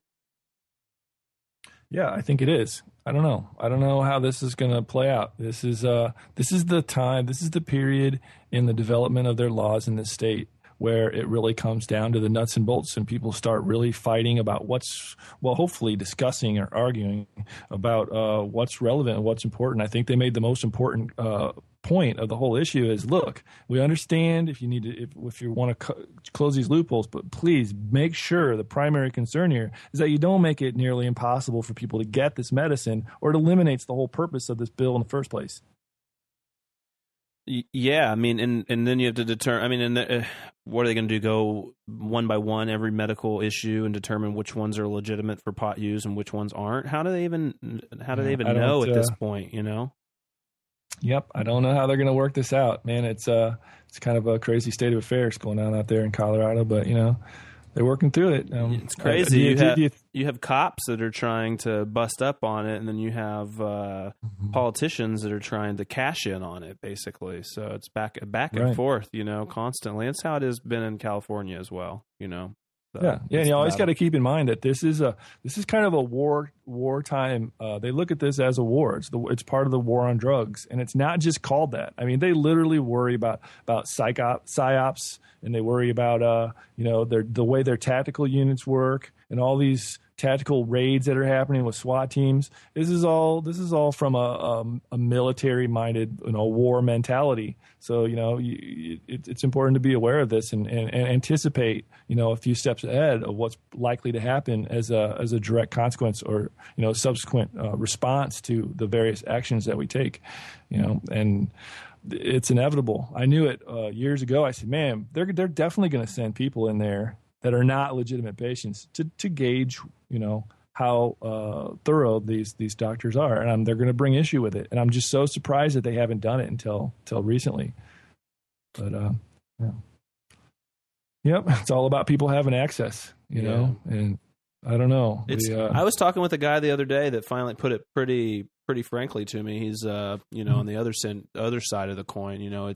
It's a war coming from them, from the government, from the police. Right. But it feels like a war to a lot of people that are involved in the industry too, regardless of where they're involved. Even in California, I've talked with people that just are tired of it, man. It's a long fight. It's kind of it's equivalent to a civil rights movement. It's just you got to keep plugging away at it. And I was talking with this guy last week, and he just said, frankly, he said, I want out of this. I don't want to do this forever. Mm-hmm. He said, and he sounded really tired, actually, and he looked tired, and he said, I'm fucking sick of being in the middle of a political war. And that was it, and that's kind of, that's what's going on. It's a political war. We gain an inch, and man, they try to take it back immediately. They don't want us to make any ground. Any ground we make, they're trying to fight back. They just don't want to accept the change that's occurring right in front of their face. And no matter what they do, they can't stop it. But they're going to try their hardest, and that's where we're at. Yep.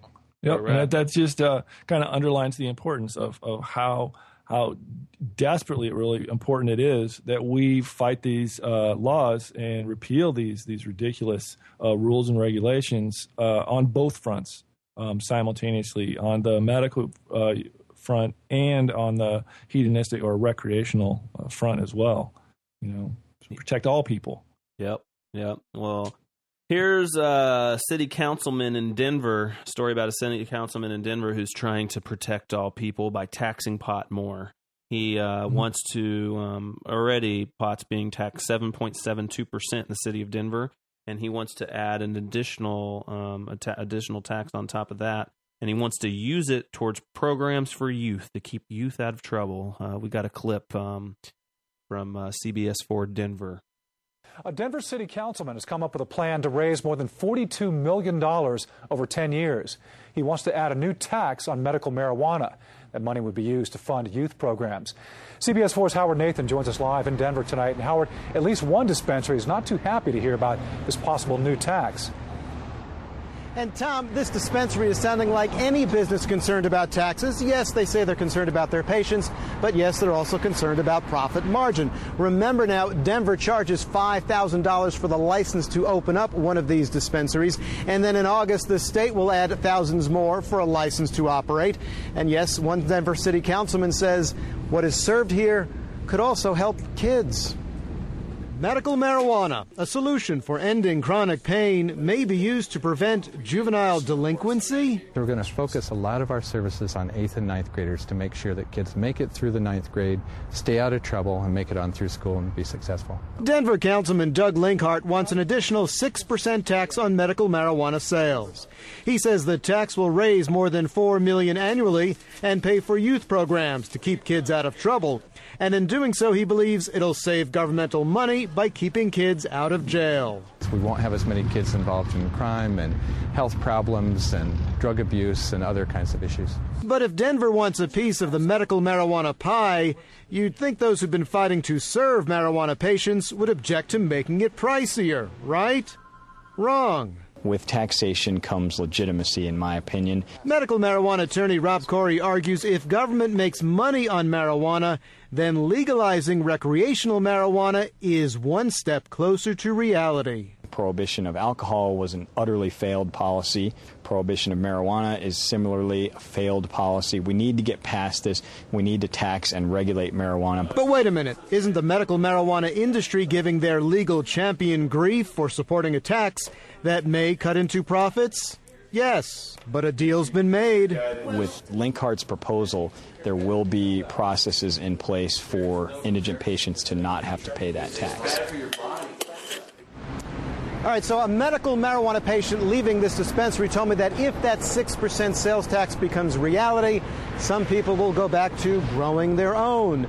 As for Councilman Doug Linkhart's proposal, he has until August 16th to get the support of the council before the issue could be taken to the Denver voters in November. Tom, we'll send it right back to you. I think we'll be hearing a lot more about this proposal in the next few weeks. Thank you, Howard. Appreciate it. And tonight we asked CBS. See, here we go again. More taxes. You know, what's the how much is too much? When do we draw the line with how much? I mean, this is the problem with these proposed taxes. Why? Where does it stop? Why is it justified? It's justified because we spend the money on kids and making sure they're not involved in crime and health problems and drug abuse and other issues. Well, why is that marijuana's issue? Why do we have to pay for that? I mean, why haven't they been paying for that before through other programs or spending on that through other means? How come we have to pay for that? What have we done to deserve that? All we've done is dealt with prohibition forever now and been, thrown in jail and forced inside of our homes to hide and be paranoid about our cannabis use. I just don't know if it's justified. It may be. You know what I mean? I'm not saying for sure 13-14% tax is definitely too much, but I'm saying there's a possibility that it is too much. And how do we determine what's too much as far as being taxed on cannabis goes, And again, the association they make with youth just bothers me. They're like, well, since pot's bad for kids, we're going to take money from it and we're going to make programs that'll make kids healthier and safer and less likely to be addicted to drugs. It's like just this false attachment that they make of the issues, I agree. Taxing it does legitimize it more, but how much is too much? And come on with the whole children thing, the fear tactic of the kids. I'm just getting burned on it. The children card. Yeah, I think most people are. By the way, that was an excellent big fat authority figure arsehole impersonation. I appreciated that one. You like that one, huh? He's actually a politician, so I guess I shouldn't have pulled out the cop voice on him, but I don't know. All I hear is tax, tax, tax, money, money, money. It's like, chill out. Like, let this work out a little bit. Relax, do some studies, see how much you should be taxing, what's justified. I mean, it's just that assumption. They just assume that it's going to be as bad as tobacco and alcohol and that they're justified in taxing us as much as they want to. And I don't agree. So I do not agree either. And I think there's good scientific basis for that. Oh, yeah. Point of view. Definitely. We got some, we're going to move on to the Midwest now. Some Midwest melee and glimmers of hope. Your news from the Midwest. I've got a story. It's a celeb stoner story about Dimitri Young. Yes, athletes are busted with pot all over the place. More athletes got busted? Yep. On July 5th, Dimitri Young, former Major League Baseball player, was arrested for marijuana and paraphernalia possession at the Central Illinois Regional Airport in Bloomington, Illinois. Oh, my goodness. Bloomington. He's my backyard. Yeah, totally. He's a former 2-time baseball all-star, and he claims he was using the cannabis for diabetes and, quote, all these old aches and pains, unquote. So he was going through the airport, and this is what he says happened. He says he had it in his check-in bag, and they noticed something about it, and he was in and out in about an hour, and he got out of it with $100 fine, or got out, $100 bond, and without getting into the legalities because they're still pending. He says he's got a medical condition, and of course, being diabetic and having all these old aches and pains are why he uses cannabis. He's been to rehab before. And another story talks about how during rehab he had experience with opiates. He does not want to use opiates, so he is using cannabis, and that's where he's at. And this is just it's an interesting issue because athletes inevitably hurt themselves often and more, and they end up having surgeries and.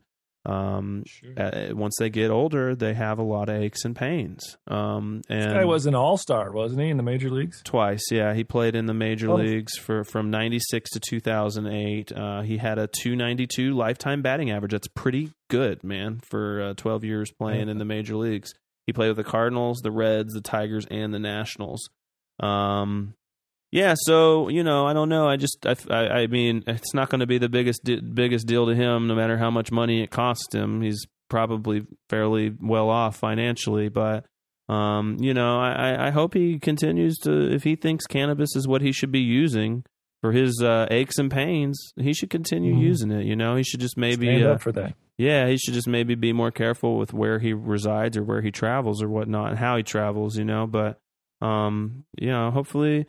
Hopefully he makes it through this all right. I'm sure he will. Won't be any big deal to him. But this is just more of the hypocrisy. I mean, what's Major League? I mean, he's really happy though. He's working currently for the Frontier League, which I believe is an independent league up there in the Midwest. He says they've been supporting him fully through this process and are going to support him through the whole thing, and he's going to get to keep his job with them and everything. So. He's got a lot of support. It's just, here's the deal. Sports, they frown upon it, and they still bust up on you in the airports, people. So be careful about that stuff. You don't want to get caught in an airport. Yes, absolutely. A word to the wise. McLean County, while it's not exactly Oklahoma, discretion. Please remember, in McLean County, great place to be. Exercise discretion. All right. Is that Bloomington? Is that? It is. It's Bloomington Normal, home of Illinois State University. I believe we know somebody close to us that may have graduated from that institution. Who's that? It might be a producer. Oh. Is that possible? It might be. I don't know. The prestigious institution of Illinois State University. Yeah. Hey, Class it's of a fantastic 2001. school, actually. Yeah, I applied there. Yeah. No. Anyway, that's kind of a little bit of a flat note, but we've got some positive, very positive news actually to pick us up from the Midwest melees. Check this out. There's a gentleman by the name of Jay Selthoffner. He's running as an independent. How do we meet up with this guy? Well, he was following us. I believe some of his staff actually was following the show, and they wandered onto our Twitter account. They followed us in Twitter, and we got kind of notice of that, and so found out who Jay was and checked him out. You checked him out actually initially and sent me an email and said, look, dude, we really should interview this guy. And I said, I'm on it. And I gave him a call, and he returned my call pretty quickly and was very, very cooperative with us. Let me just tell you who he is. Actually, I think we can go right into our interview because we covered that in there. And I did get a chance to, he was gracious enough to offer us an interview. And so let's just check that out and see how it went. All right, here we go. All right, we're here on the phone with Jay Selthoffner. First off, Mr. Selthoffner, thanks for joining us. Let me start off by informing people who you are. I'm speaking with Mr. Jay Selthoffner. He's running for Wisconsin State Assembly in District 41 as an independent candidate. So, Mr. Selthoffner, as I understand it, you're just pretty much not satisfied with the way things, at least some things, are being done, and you decided to get proactive and do something about it, right? Oh, very much so. Thanks for having me on. I very much appreciate the opportunity to speak. And yeah, a lot of people in my district, through my work in the past, have expressed concerns about the issue of marijuana or cannabis laws. I've extended my hand and ear to them. They've shared a lot of other issues for me. First-time candidate running as an independent, but was respected in the business community, ran an insurance and investment practice before that. So really it comes from the support of the communities who urged me to run for this particular office.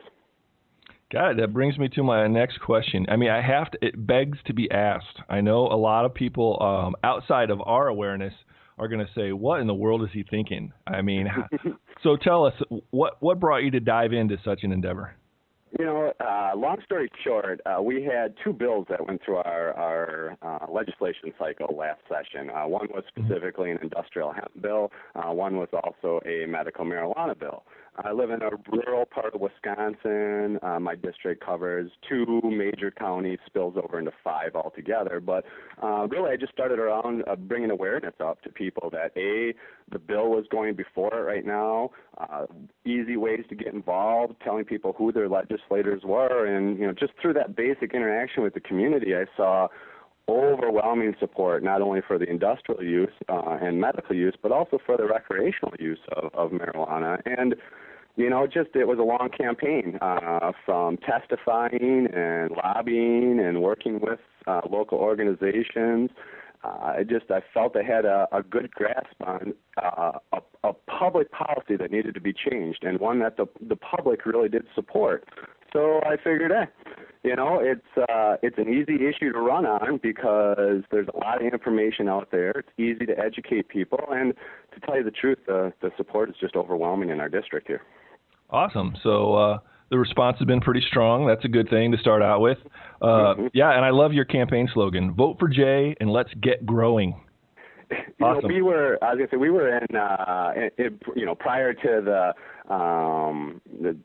the really prohibition of the hemp, the industrial hemp. The district that I am was regionally known, a regional leader in that production of hemp. So it still grows on the ditch sides. Feral hemp still grows around here. So people are familiar with the plant, and it is one that, again, we're a farming community. We have patients who could benefit from medical marijuana, and it's something, again, to get the community talking about. Absolutely. You know, I think all of us here at Cannabis Agenda are down with that part, no doubt. So do you have a pretty clear path along this way, or is there some serious competition in this race? What are you up against? Well, I'm running as an independent, so we do have a Democratic challenger, and this particular year we have a 3-term Republican incumbent who is facing a primary. But as far as competition goes, I don't want to sound, you know, overly optimistic here, but I really see that if people care about the issue and actually we get people to go out and vote, there is no competition that I should be able to take this district. We had a recent poll. That showed 90% approval for recreational and medical cannabis in our district. It was a pretty specific poll. Yeah, so it's just overwhelming. I'm known in the community, and like I said, they're ready for a change. They are the district needs the change, and they want someone to be a leader down in Madison to do it for them. Well, hopefully you'll be able to manage population booms as well in case these things get passed, because I know our listeners are going, where's that again? honey, get a pen. Write this down.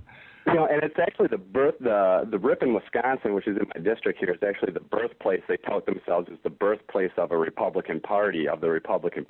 So it's going to be a unique situation come November 2nd when an independent candidate on a specific marijuana platform, full legalization, taxation, taken in the birthplace of the Republican Party, it's going to show, that Wisconsin is going to live up to its motto of forward, and we're going to make progress on this issue. We're going to create some laws that actually set precedents for other states, and like I said, we really want to be a leader in this nation. Awesome. So tell our listeners, in a nutshell, what are you hoping to accomplish through these efforts? Tell us something about your proposals more specifically and what you're running on your platform. You know, I want a comprehensive bill that addresses cannabis, not only industrial hemp for food, fuel, fiber. We need to address the issue of medical marijuana, and we really do need to address the issue of recreational marijuana. As I mentioned, we had 2 bills that tried to go through addressing the first 2. Seems like they did not pass because recreational marijuana kept coming up in the conversation. So again, we see the support over there. A lot of the problems, not only in our state but nationwide, can be attributed to the public policy that we've come to know on the war on drugs. And what I plan to accomplish is to change this public policy, either by winning an election and helping create laws for not only Wisconsin but for other states. And by some chance, if I don't win, I'm going to go on with my activism. You know, I'm involved in a tremendous amount of organizations here in Wisconsin, and if we don't get it this time, we're going to get it next time. It's just a matter of time. Yeah, excellent attitude. You know, let our listeners be aware of this attitude. This is what we're trying to encourage people to adopt here on Cannabis Agenda. You know, get busy, get involved. It's what's necessary if you honestly want to change the way things are right now and change the law. That's the way we have to do it, through changing the laws. And in order to do that, you have to get engaged and you have to get involved in things. So this thing all runs on energy. Unfortunately, the thing we're most taxed for these days, it seems, we gotta find ways to cultivate more energy and keep rolling with it. And you're certainly doing a good job with that. We're so proud of you at this show for stepping out there and having the courage to make the changes that are necessary. So we appreciate that for sure. Well, I appreciate all the support I can get, and like I said, it's really coming from the community and the people that I would represent when I do get elected. And it's time for a change. Like I said, not only in Wisconsin, but you hit it right on the head. And it's time for the United States. It's awareness. The more you talk to people about the issue, we can see that it's time for a change, and we just need to let our voices be heard. Excellent, fantastic. We can't. I couldn't agree with you more. So it's been excellent speaking with you. I know that you're probably somewhat busy right about now, and although we don't have staff, unfortunately, that resides in Wisconsin, our collective hopes and best wishes do go with you, sir. Thank you very much. Thanks for your time again, and best of luck to you. And I appreciate it. Oh, and hey, never stop trying to affect the positive change that we need. All right, we need that, and we appreciate you. That's kind of our slogan: be the change that you want to be. Absolutely. You know? Make Fantastic. a difference every day. Take care, Jay, and we'll talk to you soon. We'll keep an eye on how things turn out for you. Okay, appreciate the time. Thank All right, you again. Sir. Take care. Bye-bye. We're definitely going to have to keep an eye on that story. That was really cool. Wow. Good. It was a good interview, Jamie. Thanks a lot, man. Thank you. I appreciate it. You know, actually, I almost want to apologize to some degree. You know, I explained to Mr. Selthoffner, you know, he was so gracious to give me at least till 10:30 in the morning before he called me up. But I had been up so late last night. You know, I have an upcoming exam that I'm not really prepared for. And it's, you know, so I was tired, and, you know, I got his name almost right. It's Selthoffner. That's Selthofner. And it's kind of heavy on the T. You know, I made sure I had him, you know, inform me on how I should pronounce that. It's J. Selthoffner. And you can find out more about Mr. Selthoffner at his website. That is www.jselthoffner.com. And all those that hail from Wisconsin, or even those with friends or relatives there, please be sure to spread the word about this very promising candidate. Additionally, he's trying to raise funds, as is necessary in any campaign of this type. And in this case, Mr. Selthoffner is asking only for $4.20 from 10,000 people. Nice. So, yeah. And, that's great.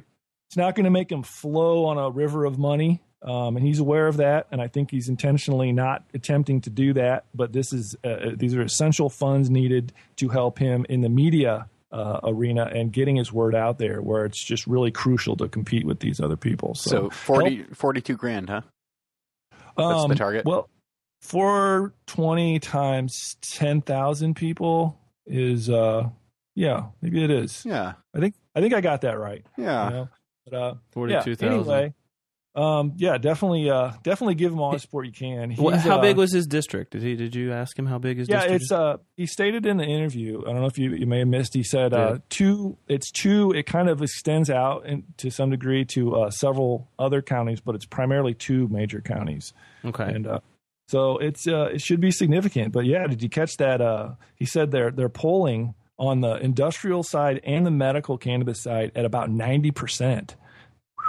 Wow, fantastic! It's crazy to be able to run on one issue, and then for it to be cannabis. That would be a huge victory, wouldn't it? To have beat a 3-term incumbent Republican. Yeah, he sounded really confident too. I mean, he does, and I think for good reason.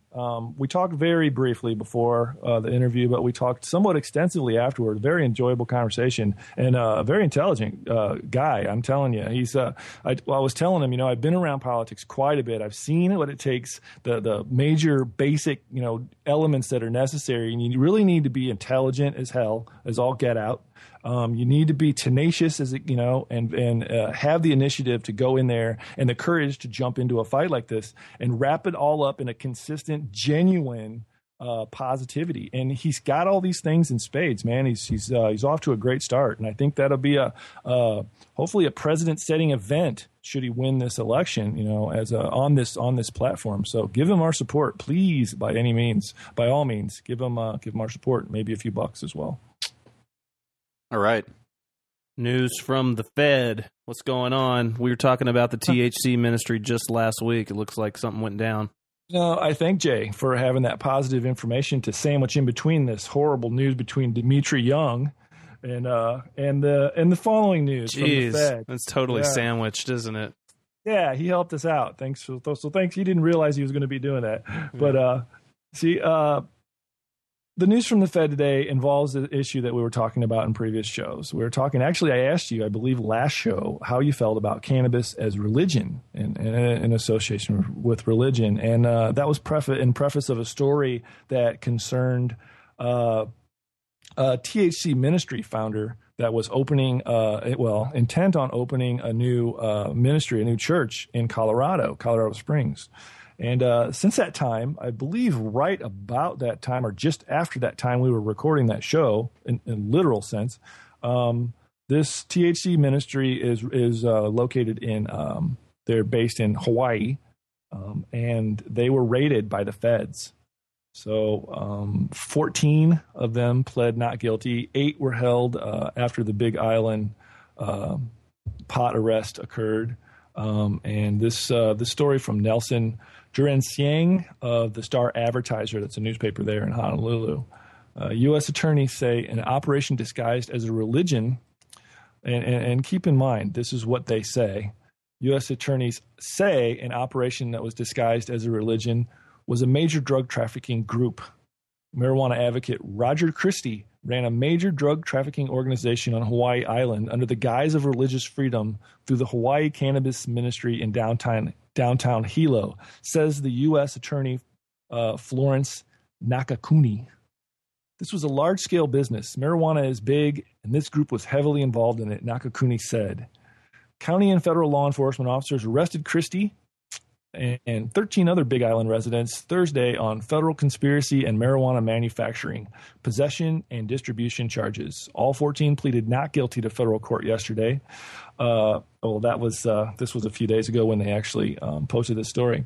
But U.S. District Judge J. Michael Seabright ordered Christie, Sherry Ann L.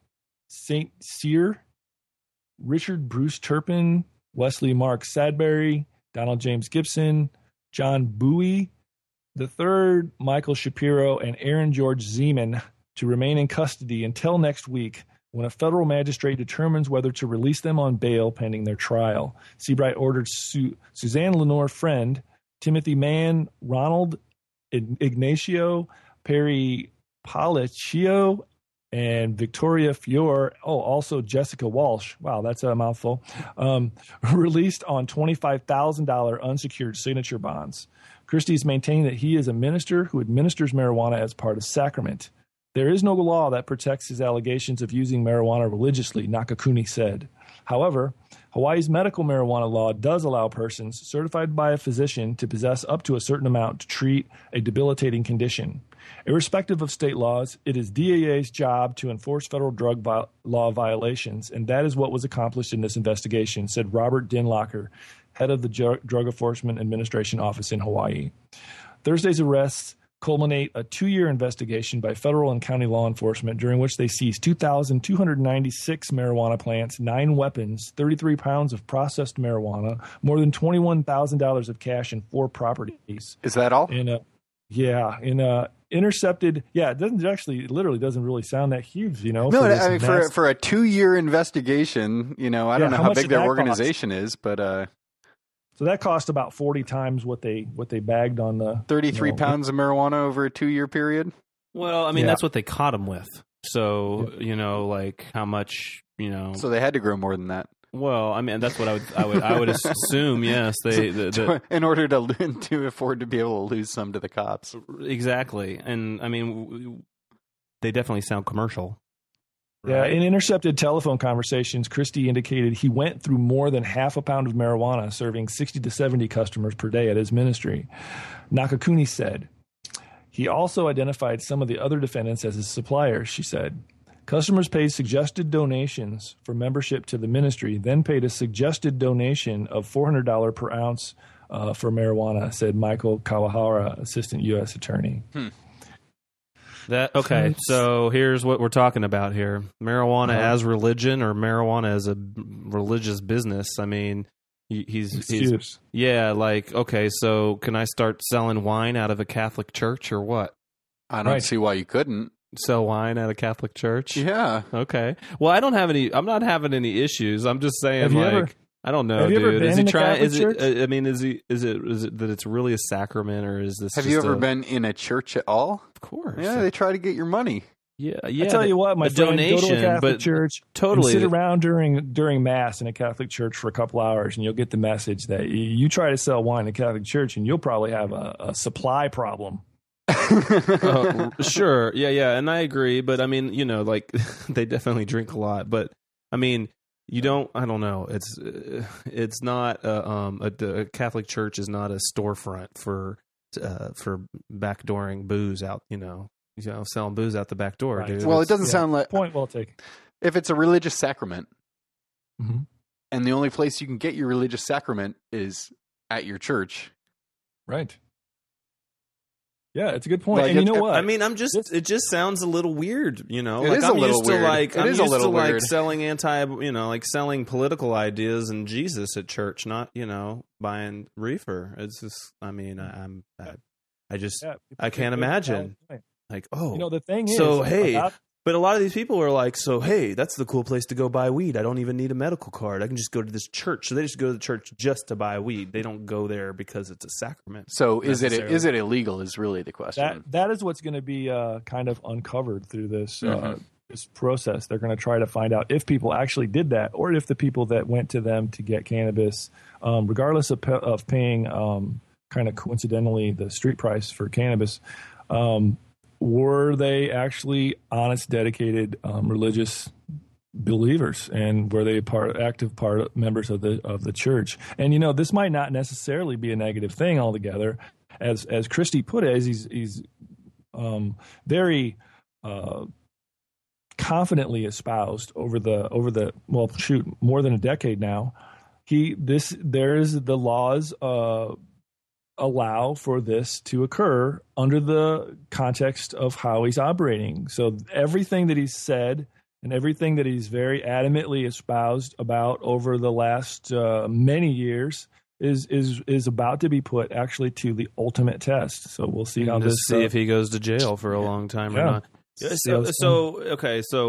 they would do 60 to 70 patients a day, right? So at a half pound. About a half pound of weed a day is what they were going through, 60 to 70 patients. So he's claiming that his ministry has a fairly large congregation, right? Mm-hmm. I mean, 1,000 people at least, probably. Sure, yeah. Yeah. So I wonder what kind of proof they have of how many members and like how many people showed up for their most recent,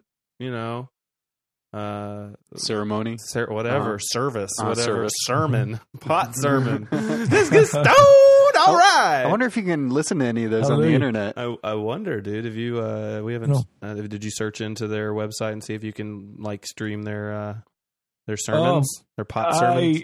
I didn't find that part, but I imagine there probably is. Their website's pretty pretty involved. It's got a lot of stuff on it. It's pretty neat. We'll check that out. It's worth checking it out. They offer ministry kits and so forth, similar to the what is it? Universal Life Church monastery does the same type of a thing, and it's legally recognized. Believe me.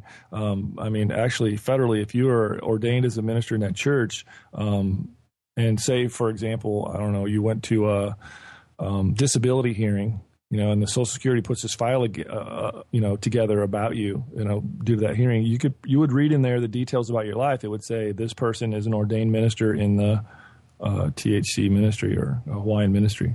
So yeah, it's legit stuff, and on that level anyway, and they can actually legally marry people and do anything that a ministry allows for them to do, any of the rights and privileges that go along with it. But yeah, we'll definitely keep an eye on this one. I'm very interested. I'll guarantee you one thing, and I wish they had stock that traded on any stock market because it would be the next Apple.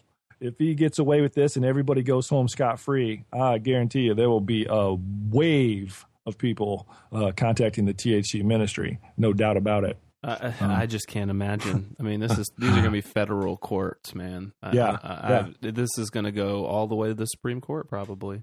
Yeah, I imagine it will. Yeah, I mean, it very likely will. And check out on his website there. You can read more about his stance, and he's very adamant. He's very aware of the laws, and he quotes different laws, different cases repeatedly, and so they're geared specifically for this type of thing. But my question is are they trying to? Is it an actual religion that they believe in, or are they just trying to skirt the laws and use the laws? It's just Christian faith, But they believe that. Cannabis is a sacrament, and it's part of that faith. They believe that the kanabosum, is that, did I pronounce that right? Anyway, there's this part of the anointing oils and different elements from biblical history. They actually contained cannabis. And I think there's some historical precedence there's some foundation to indicate that that's a huge possibility that was true. I mean, of course, you have to understand in that time, they wouldn't have any of the stigma or the nonsense. To them, it just literally would be a plant, but it would have herbal qualities that they found appealing for certain uses, and for spirituality, certainly it fits kind of right in there. So I don't know. We'll see. We'll see. Check out his website though, and at the THC Ministries over in Hawaii, and you can read more about him and his stance. And I think you'll get I'm pretty confident you'll garner the same opinion that regardless of how this comes out, it's definitely going to be a fight. He's definitely prepared to argue his case. Yep, that's it's going to make a one hell of a documentary, that's for sure. The whole thing, especially if they can, if they've been documenting it with video over the course of its existence in Hilo. It sounds like they've been kind of waiting for this to happen. That's what it sounds like. It sounds like this is a fight they wanted to fight. So in a way, it really kind of did. It seemed like they took a stance, kind of a challenging stance from the get-go. So I don't know. I don't know if he wanted this. I can't imagine, but maybe he does. Maybe because he believes that he's going to come through the other side of this whole, situation much strong. If he doesn't get prosecuted and he gets, he's allowed to use his religious defense with full, success. My goodness, I can't imagine what's going to happen from there. Yep. But I say good for them. Yeah, it's gonna be huge to see how it works out. Yeah, we'll keep our eyes on that one. Definitely. This is something we're moving to the research bin now. We've been keeping our eye. We constantly tell people that we definitely we'd be happy to have more legit research done about cannabis. That it's needed. That because of our federal laws, it's been very difficult for people to research and have the money to research cannabis effectively. There is the University of UC San Diego is opening up a new Center for Medical Cannabis Research. The Center for Medicinal Cannabis Research will conduct high-quality scientific studies intended to ascertain the general medical safety and efficacy of cannabis and cannabis products and examine alternative forms of cannabis administration. The center will be seen as a model resource for health policy planning by virtue of its close collaboration with federal, state, and academic entities. So, here you go, Jamie. How's that You happy that there's going to be a new research? Oh my God! It's coming through a not college. Too late, but geez, we've been waiting for this forever. Thank goodness it's actually happening. And God bless California. That's what I say about it. UC San Diego too. It's a good college. It really is. I've been down there and visited their campus. It's a really good college. All UC schools are pretty strong. So. Check them out on their website, but also I want to make sure we mention on our website, cannabisagenda.com, that we've started a book list. When we talk about books, we'll list the books for you with some links on how to get to them. And there's a supplementary list below the books that has things that aren't necessarily books, like the white paper from Balco about the tactical raids. That's listed on there. And I also put this Center for Medical Cannabis Research has compiled a report for the governor. And I believe some high-ranking authorities of the state of California, and they've submitted that. And we have a link to the PDF file for that as well. Awesome. Check it out. And let's see, the website for this research facility is www.cmcr.ucsd.edu. Check them out. More will be coming from them in the future. We've sent out a request to do an interview with them and kind of get more of the skinny on what's going on with their whole scene. So hopefully they have success moving forward. You know who would be the best? They have some really good doctors on this team of people that are working down there. And one of them that I'm really happy about, Donald Abrams. Donald Abrams is very highly respected, really awesome doctor, and he does some really good and relevant research. And he did one recently, I think, one of his latest ones. It's listed in that PDF in that report that's on our site. It's about vaporizing as opposed to smoking cannabis. Pretty good, pretty interesting studies. So yeah, it'd be awesome if you could hook them. If you could hook him, what do you think? Yeah, like how I put that. We're trying. We're sending out the request. We've sent the request. We're trying our best to get them on air and see if we can poke and prod and get some good info from them. I'm sure they've got plenty to share. Fantastic. Hey, this is a more recent, a very recent research finding that's been released. Experienced marijuana consumers exhibit virtually no change in cognitive task performance after smoking, the study says. This is from July 8th, 2010, out of New York on the NORML site. Remember, this is NORML, NORML, the National Organization Reform of Marijuana Laws. You can get them at norml.org and find out some more about this. The story says that experienced marijuana consumers exhibit nominal changes in cognitive performance after inhaling cannabis, according to clinical trial data published online this week in the journal Pharmacology, Biochemistry, and Behavior. Investigators at Columbia University in New York and the San Francisco Brain Research Institute assessed acute marijuana-related effects on cognitive functioning in 24 volunteers who reported consuming the drug at least 24 times per week. Researchers determined that participants' overall performance accuracy on episodic memory and working memory tasks, quote, was not significantly altered by marijuana, end quote. The authors concluded, and I quote them, the present findings show that smoked marijuana produced minimal effects on episodic and spatial working memory of near daily smokers. The overall response accuracy on the world recognition and working memory task was unaffected by marijuana, although smoked marijuana did increase the amount of time participants needed to complete these tasks. This pattern of effects is consistent with results previously reported by other researchers studying the acute effects of marijuana on cognitive performance of regular users. The finding stands in contrast to previous findings in occasional smokers who showed reduced accuracy on these same tasks after marijuana.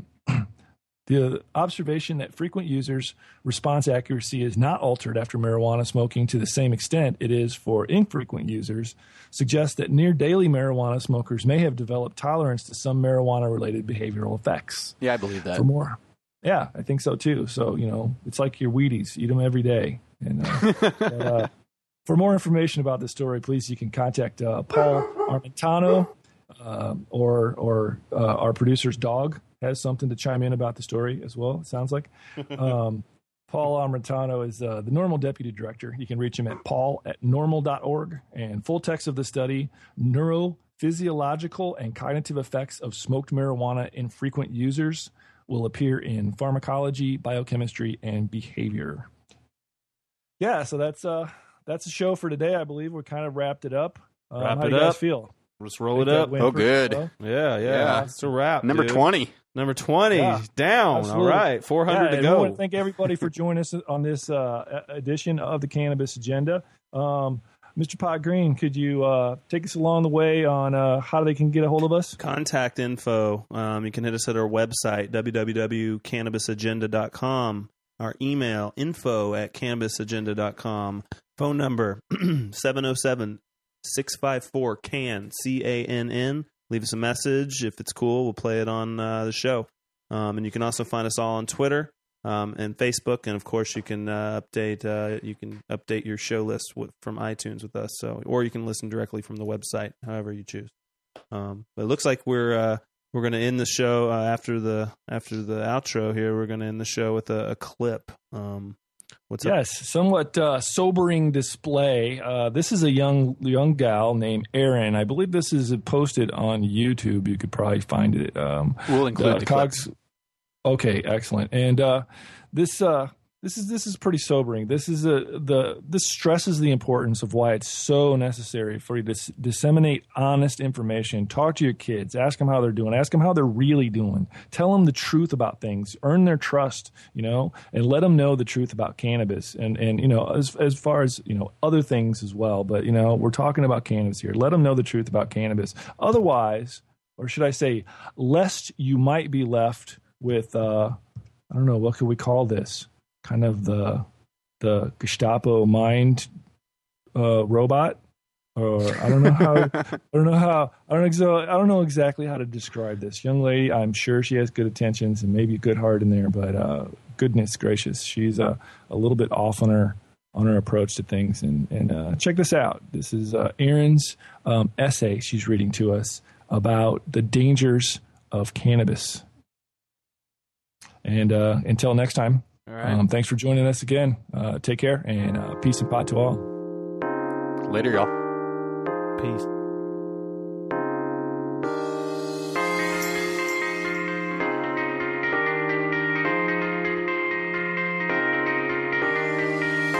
You've been listening to the Cannabis Agenda, your weekly source for cannabis-related news and informed discussion.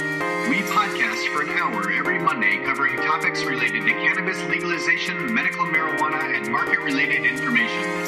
You can follow online with us at cannabisagenda.com.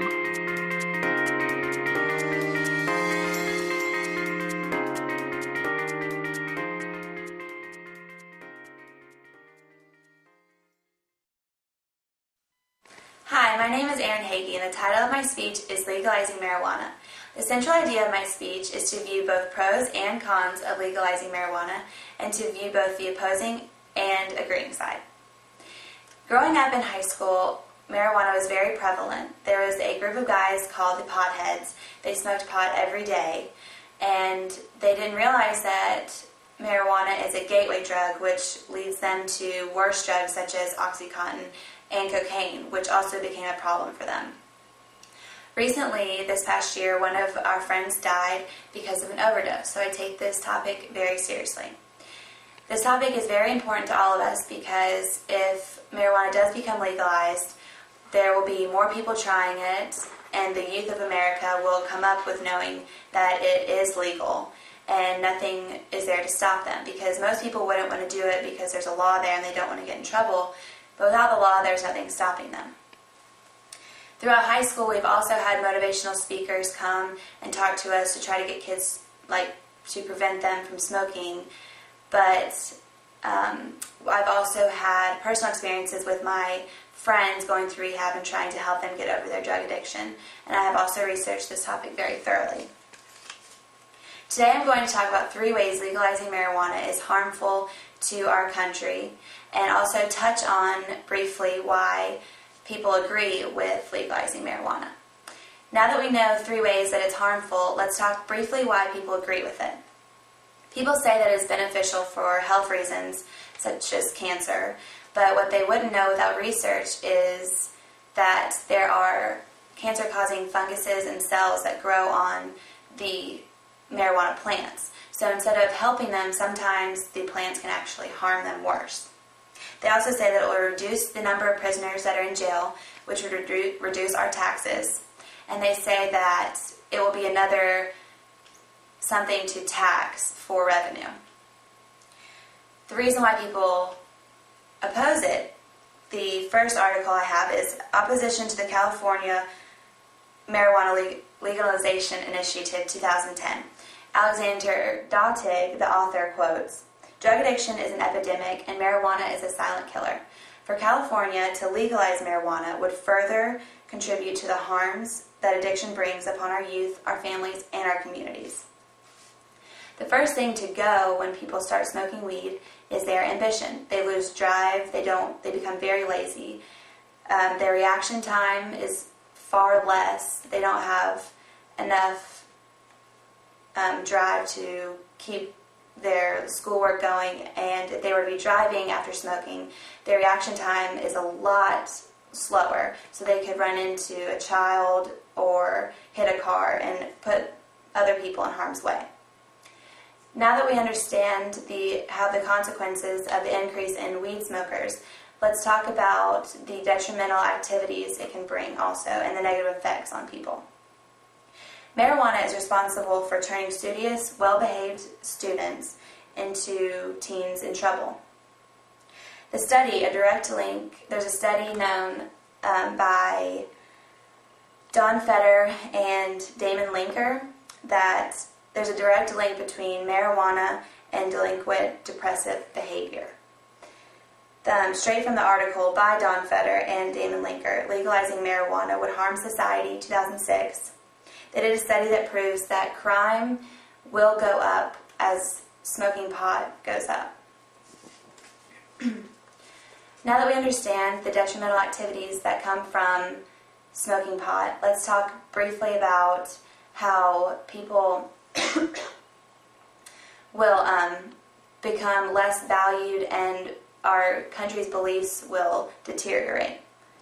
From the article, Texas Highways by William Martin, he supports the fact that legalizing marijuana would harm our country's values and beliefs by stating that, quote, "The pleasure derived from smoking marijuana is a hollow pleasure that leaves a feeling of emptiness in a user's soul." I think this is very important because especially young kids coming up in high school or in middle school, they don't exactly sometimes fit in, and the only way out they know is to do drugs because it gives them a satisfaction that isn't really there. They need to be finding their satisfaction in schoolwork, in club sports, or in band or anything. But for them to legalize marijuana this day and age, when times are so hard for everyone, I think that it is difficult for anyone to get out of a drug addiction, especially if they start to see differences in how people approve of them. To wrap things up, the cons far outweigh the pros. Not only will legalizing marijuana be bad for the health of the people in our country, but for the future of our country and for the future Americans coming up. Today I have explained the consequences in the increase in weed smokers, the increase in negative and detrimental activities, and how it would bring our country down, and how it would take away from our country's values and beliefs. For our future generations, whether that be your siblings, your children, or your grandchildren, do we want them to start on a path that will lead to apathy and poor work ethic? In an uncertain time like this, in a world where nobody knows what's going to happen next, everyone needs to have aspirations and motivation to get through these trying times. I urge you to go to hall meetings in your community, cast votes, and involve yourself in your children's, siblings, or grandchildren's lives. Get the word out that this is a dead end if we do legalize marijuana. Thank you for watching.